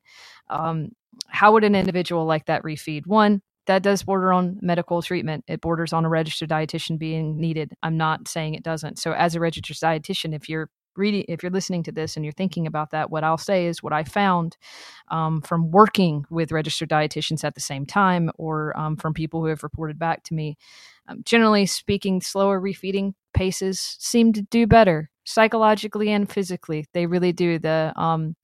It seems to be from what we see that introducing a couple hundred calories and allowing the body to regulate both in sodium, electrolytes, glycogen, and carbohydrate uptake, all of these kinds of things, psychologically what it can do and take place if there's some sort of extreme level of deficitating that's take place. And I am one, and I'll just give another caveat in which that going into say contest or diet prep, I like to do that really slowly on the way down. And I like to kind of make it to where everything is only restricted as needed, et cetera. So the individuals, in my opinion, shouldn't necessarily fit this need. This is kind of for someone who, if you will, got there by accident, et cetera. I think that being kind of slow and steady about it and staying in a maintenance fed state for their new body weight and what that new maintenance body weight is for at least a period of I say on this to be on the safe side, you're talking about 3 months plus, if not even up to 6 months. There's a lot of debate and about that. There's some research that says that certain hormone levels can have a time to kind of stabilize from, again, more extreme deficits, and even quote actual starvation. But I think the worse that you've been to yourself, it's a really, really basic way of saying it, but the worse that you've been to yourself, the longer you need to be better to yourself. And I think that staying at a weight maintenance stable level and trying to give yourself your time to recuperate is good. However, I don't think, and I don't believe, unless you are at an underfed state, that you need to participate in a lot of heavy overfeeding. I think it's just trying to move your maintenance. And one of the things that I recommend too is that you can lower what your maintenance needs are for that particular period of time based upon movement. Just as we were talking about, that movement can be associated with trying to keep at bay any sort of adaptation. Well, movement is also the same with, as in your maintenance is different every single day. So if you're having a hard time with refeeding or getting up to your new calorie levels, or you're nervous about it, or you're having any sort of anticipation issues with that, slow your moving down. You don't have to train as much. You don't have to move as much. Your steps can be a little bit lower. The activity you do needs to be lower, which means your actual caloric need will be lower. And it can kind of, in my opinion, breeze that gap and make individuals who are a little bit nervous about losing the body fat that they've lost, or who are psychologically uncomfortable about it, it makes them have that space, right? And so then you can see, okay, well, I'm at weight maintenance. I'm eating for my needs at, say, 1,600 or 1,800, or for a male or individual, 2,200, and that's on the 2,500. It's on the lower end, depending on size and weight and things like that. But it can be that low, and that, especially if you're not really moving and you're just doing maybe a few maintenance 1 or 2 full body workouts or something like that. What you can do after that is you can be stable, and then you can go, okay, let me see how I can ramp it up. And not everybody wants more. Right? Not everybody wants to eat more, move more, burn more. Some people just want it to be predictable. And I think that that's missed a lot. I think that that's not seen often, that sometimes individuals, they don't necessarily want to burn as much as they can possibly burn so they can eat as much as they can possibly eat. I think sometimes people just want it to be predictable, and they don't want to be scared about what's going to happen to them because they don't understand. So Yeah. what I try to do is I try to, facilitate that. I'm like, okay, your weight's stable. Everything seems to be looking good. You're fed. This is what your movement is at this level. Maybe now we can see what ramping that up is and how you feel, and like take it to the next place, right? Because I have different metabolic maintenances. I can be at maintenance at 2,000 calories, or I can be at maintenance at 2,400 calories, depending on how I train, how I move, how I eat. It never is the same. It's changing. It's not static. So, in that aspect of refeeding, I look at the psychology of the individual and what it is they kind of need. And that's the more kind of extreme case, if you will. And it seems that the longer time you give, I've seen some studies. I think that I've seen some that have done 6 months or more for certain levels to return back to normal. I believe in thyroid and leptin. There's one in particular that I remember seeing, but that's kind of, in my opinion, the more extreme. If you've been, so we'll jump to the other side. If you've been, any sort of cyclic dieting, if you've been doing somewhat general deficits, but they've not been in any sort of extreme deficits, and you're just kind of going in and out of dieting breaks, I think that people have gotten a little bit out of control with refeeding and diet breaking, and they take it kind of too far, and they're undoing deficit work that they're achieving. So, I like to... You'll see somebody who's like a male, and it's like, yeah, I'm dieting from like 32% body fat to 27, and I need to have like a 2-week diet break every month. Yeah. And it's like, no, you don't. Yeah, exactly. Just lose the weight. It's fine. It swung too far, God, right? I feel personally attacked right now. Jesus Christ, man. No, I'm saying like there's no reason to double the timeline if you're not going to have a 1,000 calorie a day deficit or get down to like 4% body fat. It's like you'd be much happier, and it'd be much more expeditious to just apply a moderate deficit and get where you're going. I completely agree with you 100%. I think it swung too far in the other direction. In some subsections of what we're talking about with this, I see some groups or whatnot that I get added to or something, and the groups are literally about feeding themselves back to metabolic health, and these men and women are eating an insane, they're just getting fatter for the sake of getting fatter, and just gaining body fat for the sake of body fat in the name of trying to quote unquote reset their metabolic health, because somehow the wires got crossed and they think that that's what they need to do. So, generally speaking, the amount of weight rebound, it's a good measure. It's a good measure of kind of seeing what your space is. And I always kind of say, which is great about, kind of using yourself as a lab rat or control, be weight stable, be weight, maintenance weight stable before going into a deficit. If you, can handle something like that, diet down and see kind of what your initial body weight loss is in those first 2 weeks, because the majority of that is going to come back. That's going to be your comeback weight, and everything else that kind of happens after that is going to be, mostly pure loss, and then assume that comeback weight is going to happen. And sure, there's always variances for, tortillas and margaritas and, and being, in a really high fed, overfed state. And that's going to give bounces, but you can kind of look at, even though weight can lie, and even though the scale can kind of be a thing, the weight is a good measure to kind of watch the trends and what's going on, and seeing how much you're bouncing and how much you're doing things in that kind of a regard. So, but yeah, now I feel attacked because Greg knows I eat tacos every day, so that tortilla cheap shot is really uncalled for. Well, I'm sorry, Greg. Go ahead. I meant it to be a low blow. Sorry. Yeah. So I do actually have a real question. Okay. What does the data from like the research on the National Weight Control Registry show? Because like those people have lost a ton of weight and have kept it off for, I forget what the criterion is, but like a pretty long period of time. So like hormonally, metabolically, do they look like people whose bodies are trying to get back to their original weight still? Or do they look more like people who never had to lose all that weight to begin with? So I'm kind of thinking here, like how is the game different for someone who, gets down to probably unhealthy low levels of body fat, and then their body's trying to get back to, general health, versus someone who is like 45% body fat, and then they cut to 15, and then they've been there for a couple years.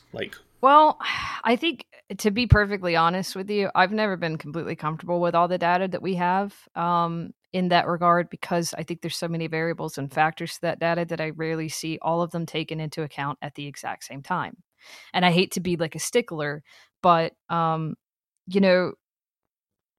I'm trying to track, God, and say something like this is a little, I don't know if it's a little overshooting my scope, but if you're trying to track whether or not someone's at a healthy weight maintenance, like whether or not that they're metabolically healthy, that's a very complicated thing to say in the first place, in my personal opinion, because what makes someone metabolically healthy is, in my opinion, going to be, okay, no abnormal thyroid levels, no abnormal leptin or ghrelin levels, or at least that seem to be outside of a scope of like normal. Resting energy expenditure is relatively, normal or expected for their body weight.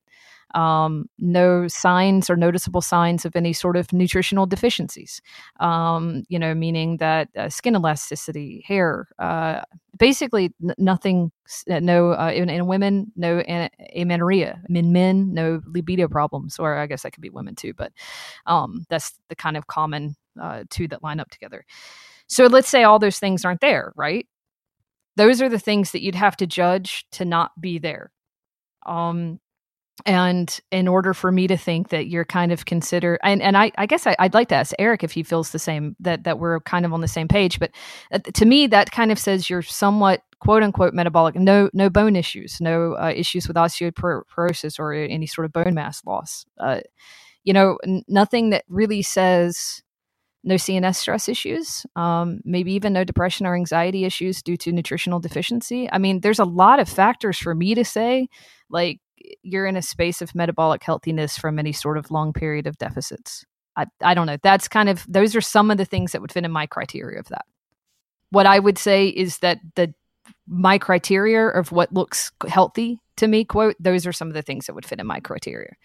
Now, I think one thing that's kind of related to that, something I often think about when I look at these papers that show like, the presence of being in that kind of metabolically adapted state, is there's all these physiological parameters measured in it. And the traditional research framework or kind of state of mind is, well, here's how they were before the weight loss.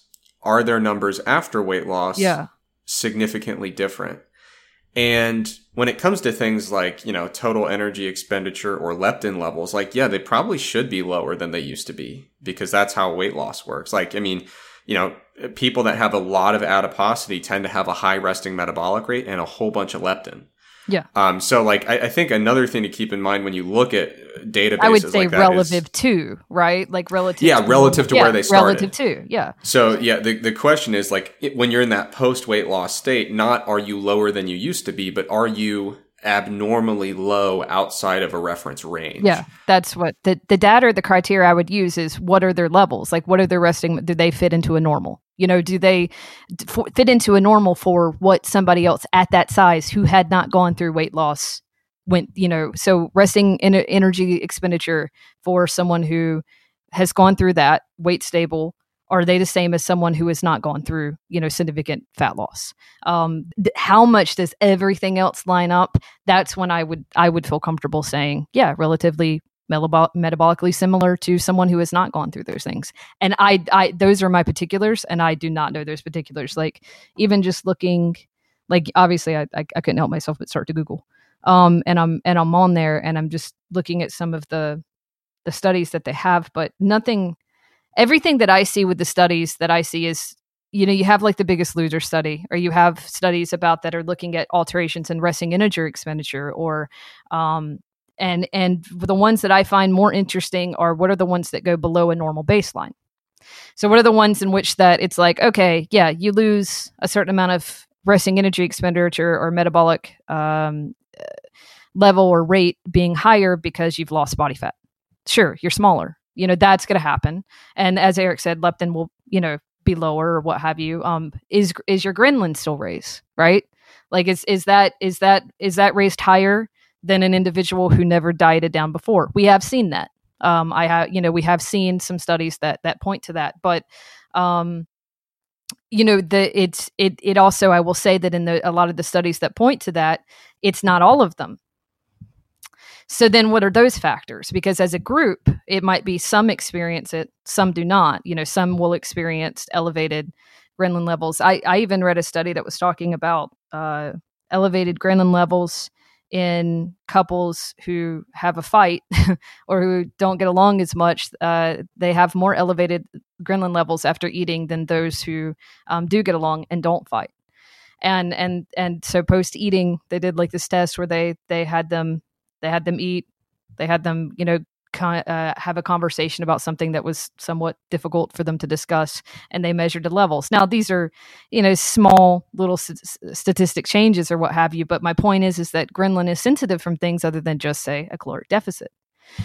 So if you look at what makes someone in a metabolic healthy rate have higher ghrelin levels after a long period of time of a deficit, do everybody have that? Well, if they don't, then what makes the individuals not? And that's kind of where my more curiosity is, if they do a research of people that have these levels and they're still higher post deficit, but some are not, what's the other variable or factor in that? So I guess what I was trying to say by the answer to my question, and I said so extremely poorly, obviously, was what rate someone is metabolic healthy is going to be complicated, in my opinion.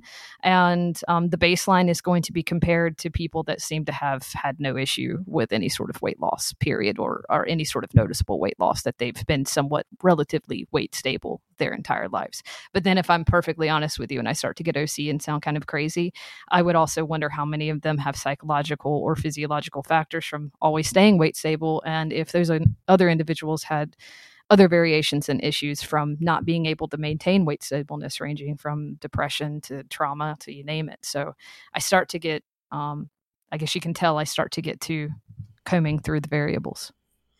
Yeah, I mean, I can tell you from what we see in the kind of longer term studies, there are at least characteristics we can associate with people who are more successful in maintaining their weight loss.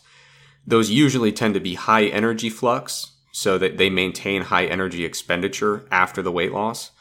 The other one is diligent tracking, both of body weight and food intake. There was that whole, there was that scale study that people who checked and watched their scale weight every day, had utilizing weight loss, had better weight maintenance than individuals who did not. So the out of sight, out of mind aspect of things. High, low grade activity. I've seen that.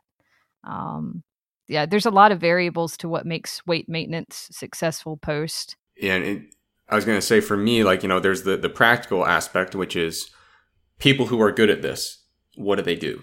And so we kind of are starting to see some of those answers come out. Now, the other question from a physiological perspective is, can we kind of guide them back to a normal physiological state after weight loss, maybe even close to where they were before they lost the weight? Can we get them there without substantial fat regain? And that's a question that it interests me a great deal. If anyone's at the ISSN conference this year, we should have a poster up about this. I don't know if I'm allowed to spoil those results yet, but it's something that keeps me up at night. The question of how do we get someone fully recovered from an extreme diet when it comes to physiological variables, hormone levels, things of that nature. How can we get them there without really significant fat regain? I'm not sure if I have a good answer yet. I have some suspicions, but it's a work in progress. Yeah. For my personal anecdotal experiences, slow and steady and education. Them understanding, I mean, just personal anecdote, going from extremes, slow and steady, coming out of it, them understanding exactly what's happening while it's happening, and really controlling the factors and variables of movement. And the awareness of all those things combining together. And maybe that's an oversimplification of it for some individuals, but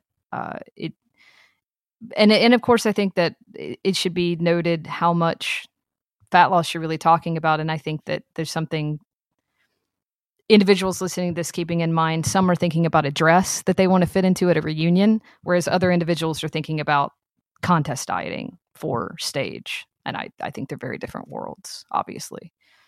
Right. Now, Leigh, a question we like to ask people, especially the more evidence-based kind of individuals that work with clients. Is there anything that you do in your own training and nutrition or something that you have clients do that kind of goes against the grain in the evidence-based community? So basically, is there anything you do that there's not a substantial amount of evidence to support, but you feel really strongly about it? I think that I think the walking and generally speaking, keeping low stress in general during a deficit period, for physique especially, is kind of, because a lot of the research I see people throw out is look at how much this high aerobic or cardiovascular training exercise led to greater results, etc. I see a lot of people in the evidence-based industry trying to kind of ramp up fat loss with aggressive training. And I've always kind of been, I like to keep my aggressive training and my really pushing the limits of what someone can do both in conditioning and muscle gain and composition changes. I really like to push that in maintenance or in a slight, even surplus of need. So I don't find a lot of people that support that, and a lot of the books that come out about metabolic excellence and efficiency and things like that. They don't really tout that as much. So I think that goes against it. And I do think that what we were just talking about in the aspect of kind of slow and steady with certain individuals of refeeding, I don't really know if it necessarily goes against anything, but I know that I'm railed up against it because oftentimes, patience, and to some degree, what could we say, a physical need to actually just feed and wanting to get back to a homeostasis as quickly as possible. I don't know how much of that is what can we feed really fast and just make ourselves feel better versus easing ourselves up. And there's really not a lot of literature in slow refeeding. There's a little bit of an anorexia and starvation studies about that. But even with that, even with the refeeding, they usually end up overfeeding and going through periods of overfeeding phases, depending on, just because someone is anorexia nervosa doesn't mean they necessarily were low body weight as well. So trying to dive through and mix the research on that is really complicated. So yeah, long-winded answer, but I would say kind of low grade intensity in training, during phases of fat loss and doing only what you have to do, and maybe the kind of, for certain individuals, slower refeeding. But I will say that the majority of the time what I say is just eat.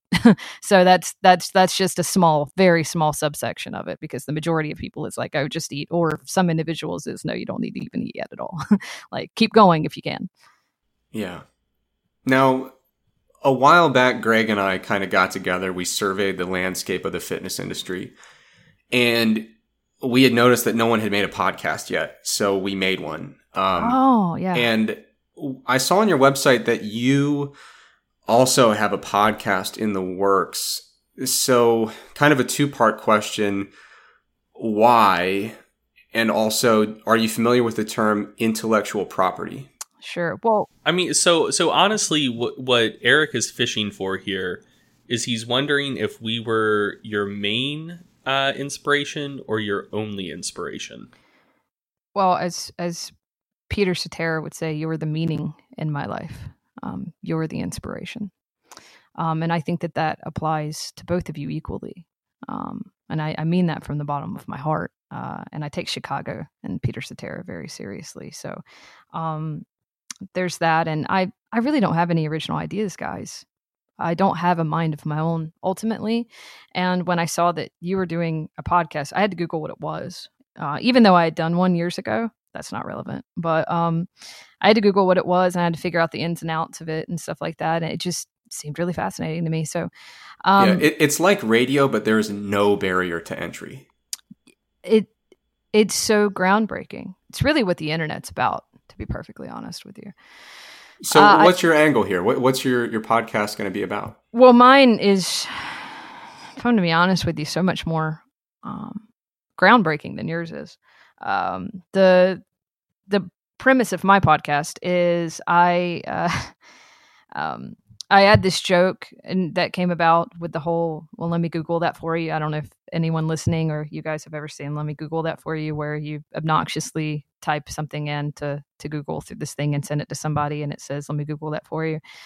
And there's also kind of a common dickish phrase as well that's say, I'll just leave this right here. And someone who's kind of smarmingly and obnoxiously trying to explain what's right and how they're wrong, and they're just going to leave this right here for them to look at. And so the combination of those kinds of things festered and brewed in my brain, and I wanted the ability to kind of not be hindered and talk on a lot of topics. So I came up with the podcast, so I'll just leave this right here.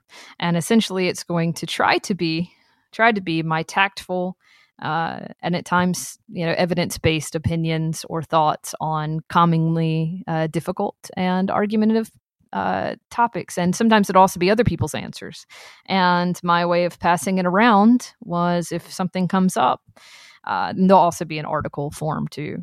I'll just put a little link and I'll just say, well, I'll just leave this right here. So if someone's talking about X and I happen to have talked about it, I'll just leave it right there and leave it on someone's link, and also everybody can just listen to it in general. But I was going to have guests as well every once in a while to come on, and they can leave something right there. And I just thought it'd be fun. I thought it'd be fun, and I thought it'd be something a little different. And yeah, there will definitely be fitness and nutrition-based conversations and stuff like that around things. But there'll also be other things like, for example, my personal, and actually this is what I really should have said when you were talking about what I believe in that hasn't been proven, but my belief that people that don't return their shopping carts are, well, not good people, and that they're also probably higher in BMI. I'm just throwing it out there. I am. So I'm trying to find funding for this research. And careful, because there's a lot of social media sites that are cracking down on hate speech, and you were getting very, very close. I know, extremely close. I know. I should probably diet down and go, this is where this is where the truth really comes out. And we've been talking for a bit, and well, all of my barriers are down, so you're getting the real truth of me. And yeah. But I have strong feelings about this, and I'm sorry. I'm not going to apologize for it. I'm just not. Well, you said I'm sorry. Well, so that wasn't you know what? I'm apparently Canadian, so She was apologizing for the fact that she's not going to apologize. I thought that was pretty obvious. It was a sorry, Okay, not I sorry apologize. kind of thing. But, yeah. So that's where the important research really is. Not any of this. Yeah, that's where I'm going to put my real focus. Very cool. So aside from the podcast, is there anything else we should be keeping an eye out for in the near future? Generally speaking, I'm trying to be a better contributor again into the realm of articles and things being written. I'm going to have So I Read This Thing, a series on research or an article that I've read that I'm going to be putting up on my blog, not behind a paywall. There'll be some behind a paywall for my members, but the majority of them will not be behind a paywall. And actually, and generally trying to get myself not behind a paywall so much so that I can kind of be a better contributor in that regard. And so my website, it's leigh.com, free stuff to see on my website, and everything points there. And if you can't find something that I'm supposed to do, that's my fault. So, yeah, just that. And Can I make a suggestion when it comes to the paywall stuff? Yes, you actually really can. A different approach you could take that I've been using. So I've done a lot of academic research, and I've worked out this cool scenario where I do all the work and it goes behind a paywall, but I don't make any money from it. Oh. Which is a very, very cool model that you might consider implementing if you just made a paywall, but gave away all of the money. And sometimes you have to pay a few $1,000s to have access to put your things behind the paywall. Okay. Yeah. All right. So it's a different model that kind of runs parallel to yours that you could consider. It's very cool, very legal. Inexplicably legal, to be honest. I'm gonna look into that. Thanks so much. It's something that all of the Harvard scientists are doing. Well, if they're doing it. All of your favorite people you've seen on the Dr. Oz show. I really love them. Actually, probably not many. I was about to say, I don't know about that, to be honest. All right. So we've got those things coming up on the horizon. Now, Yeah. if people want to stay in touch with Leigh and they want to see what you're up to and connect with you, where can they find you on the internet? LeighPeele.com. My Facebook is Leigh Peele. I really apparently love my name. So it's just Leigh Peele is everything. I will be doing some speaking gigs. I'm going to be speaking at Evolve in Canada in September, and I'm going to be speaking in Seattle in August. So those two things are coming up. So if you're in Seattle or you're in Edmonton during those times, love to see you. That'd be great. And yeah, that's pretty much it. Trying to be low on the pluggy. I do have a book coming out, but it's not for a very, very long time. So that can wait. But I hope that you enjoyed the things that you see on my site. It's never too early to rev up. Yeah, the hype train. I'm doing an Audible and major market and Kindle release. So it's major market release of Fat Loss Troubleshoot. And I've never done it before. I've always been ebook based, so I'm really excited, and it's going to be in 2020. I'm really excited about it. I feel it's the best stuff I've ever written. I can't wait till it's out there into the world. So I'm really excited about that. That's awesome. Congratulations. That's super cool. Congrats on getting that deal. Thank you very much. I'm really excited about it. We've got a thing on the podcast. If you hang on for like over an hour, we start to become sincere. So you finally cracked into it. Well, then I feel really honestly, I feel touched and blessed by that, because not to get too ass kissy, but really brilliant, both brilliant minds, and I'm not usually nervous or anticipatory. That's a word before coming on these kinds of things, but I was a little. I wanted to do justice, because I know it's going to be a great podcast. I know there's only been a few so far, but what I've heard is already great, and I know it's going to be great in the future. And to be a part of it, I'm actually really I'm really happy to be a part of it.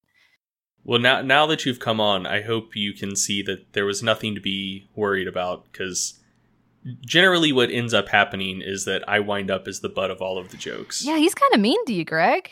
He's a little. That's crazy. Well, he's a little mean to you. So I've learned my lesson, because he's the one that edits the audio. And so anytime I try to slip in a good joke where he's the butt of it, just cuts it out like a snowflake.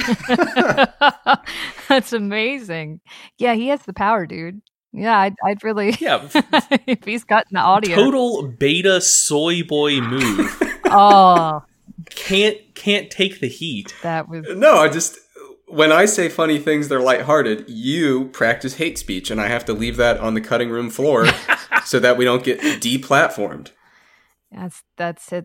he's serving some good points. I'm gonna be honest, and you just called him a beta soy boy, so yeah. But I was being sarcastic. Sure, It was all in good fun. Of course, yes. Tell that to Zuckerberg when he shuts down our Facebook. Oh man. All right. Well, Leigh, thank you so much for coming on. We really enjoyed talking to you. We hope that maybe someday you'll consider our dinner invitation. You can bring whoever you want. It's not like a super selective thing. Absolutely. But thanks so much for coming on. We really appreciate your time. Thank you so much for having me. Really, thank you.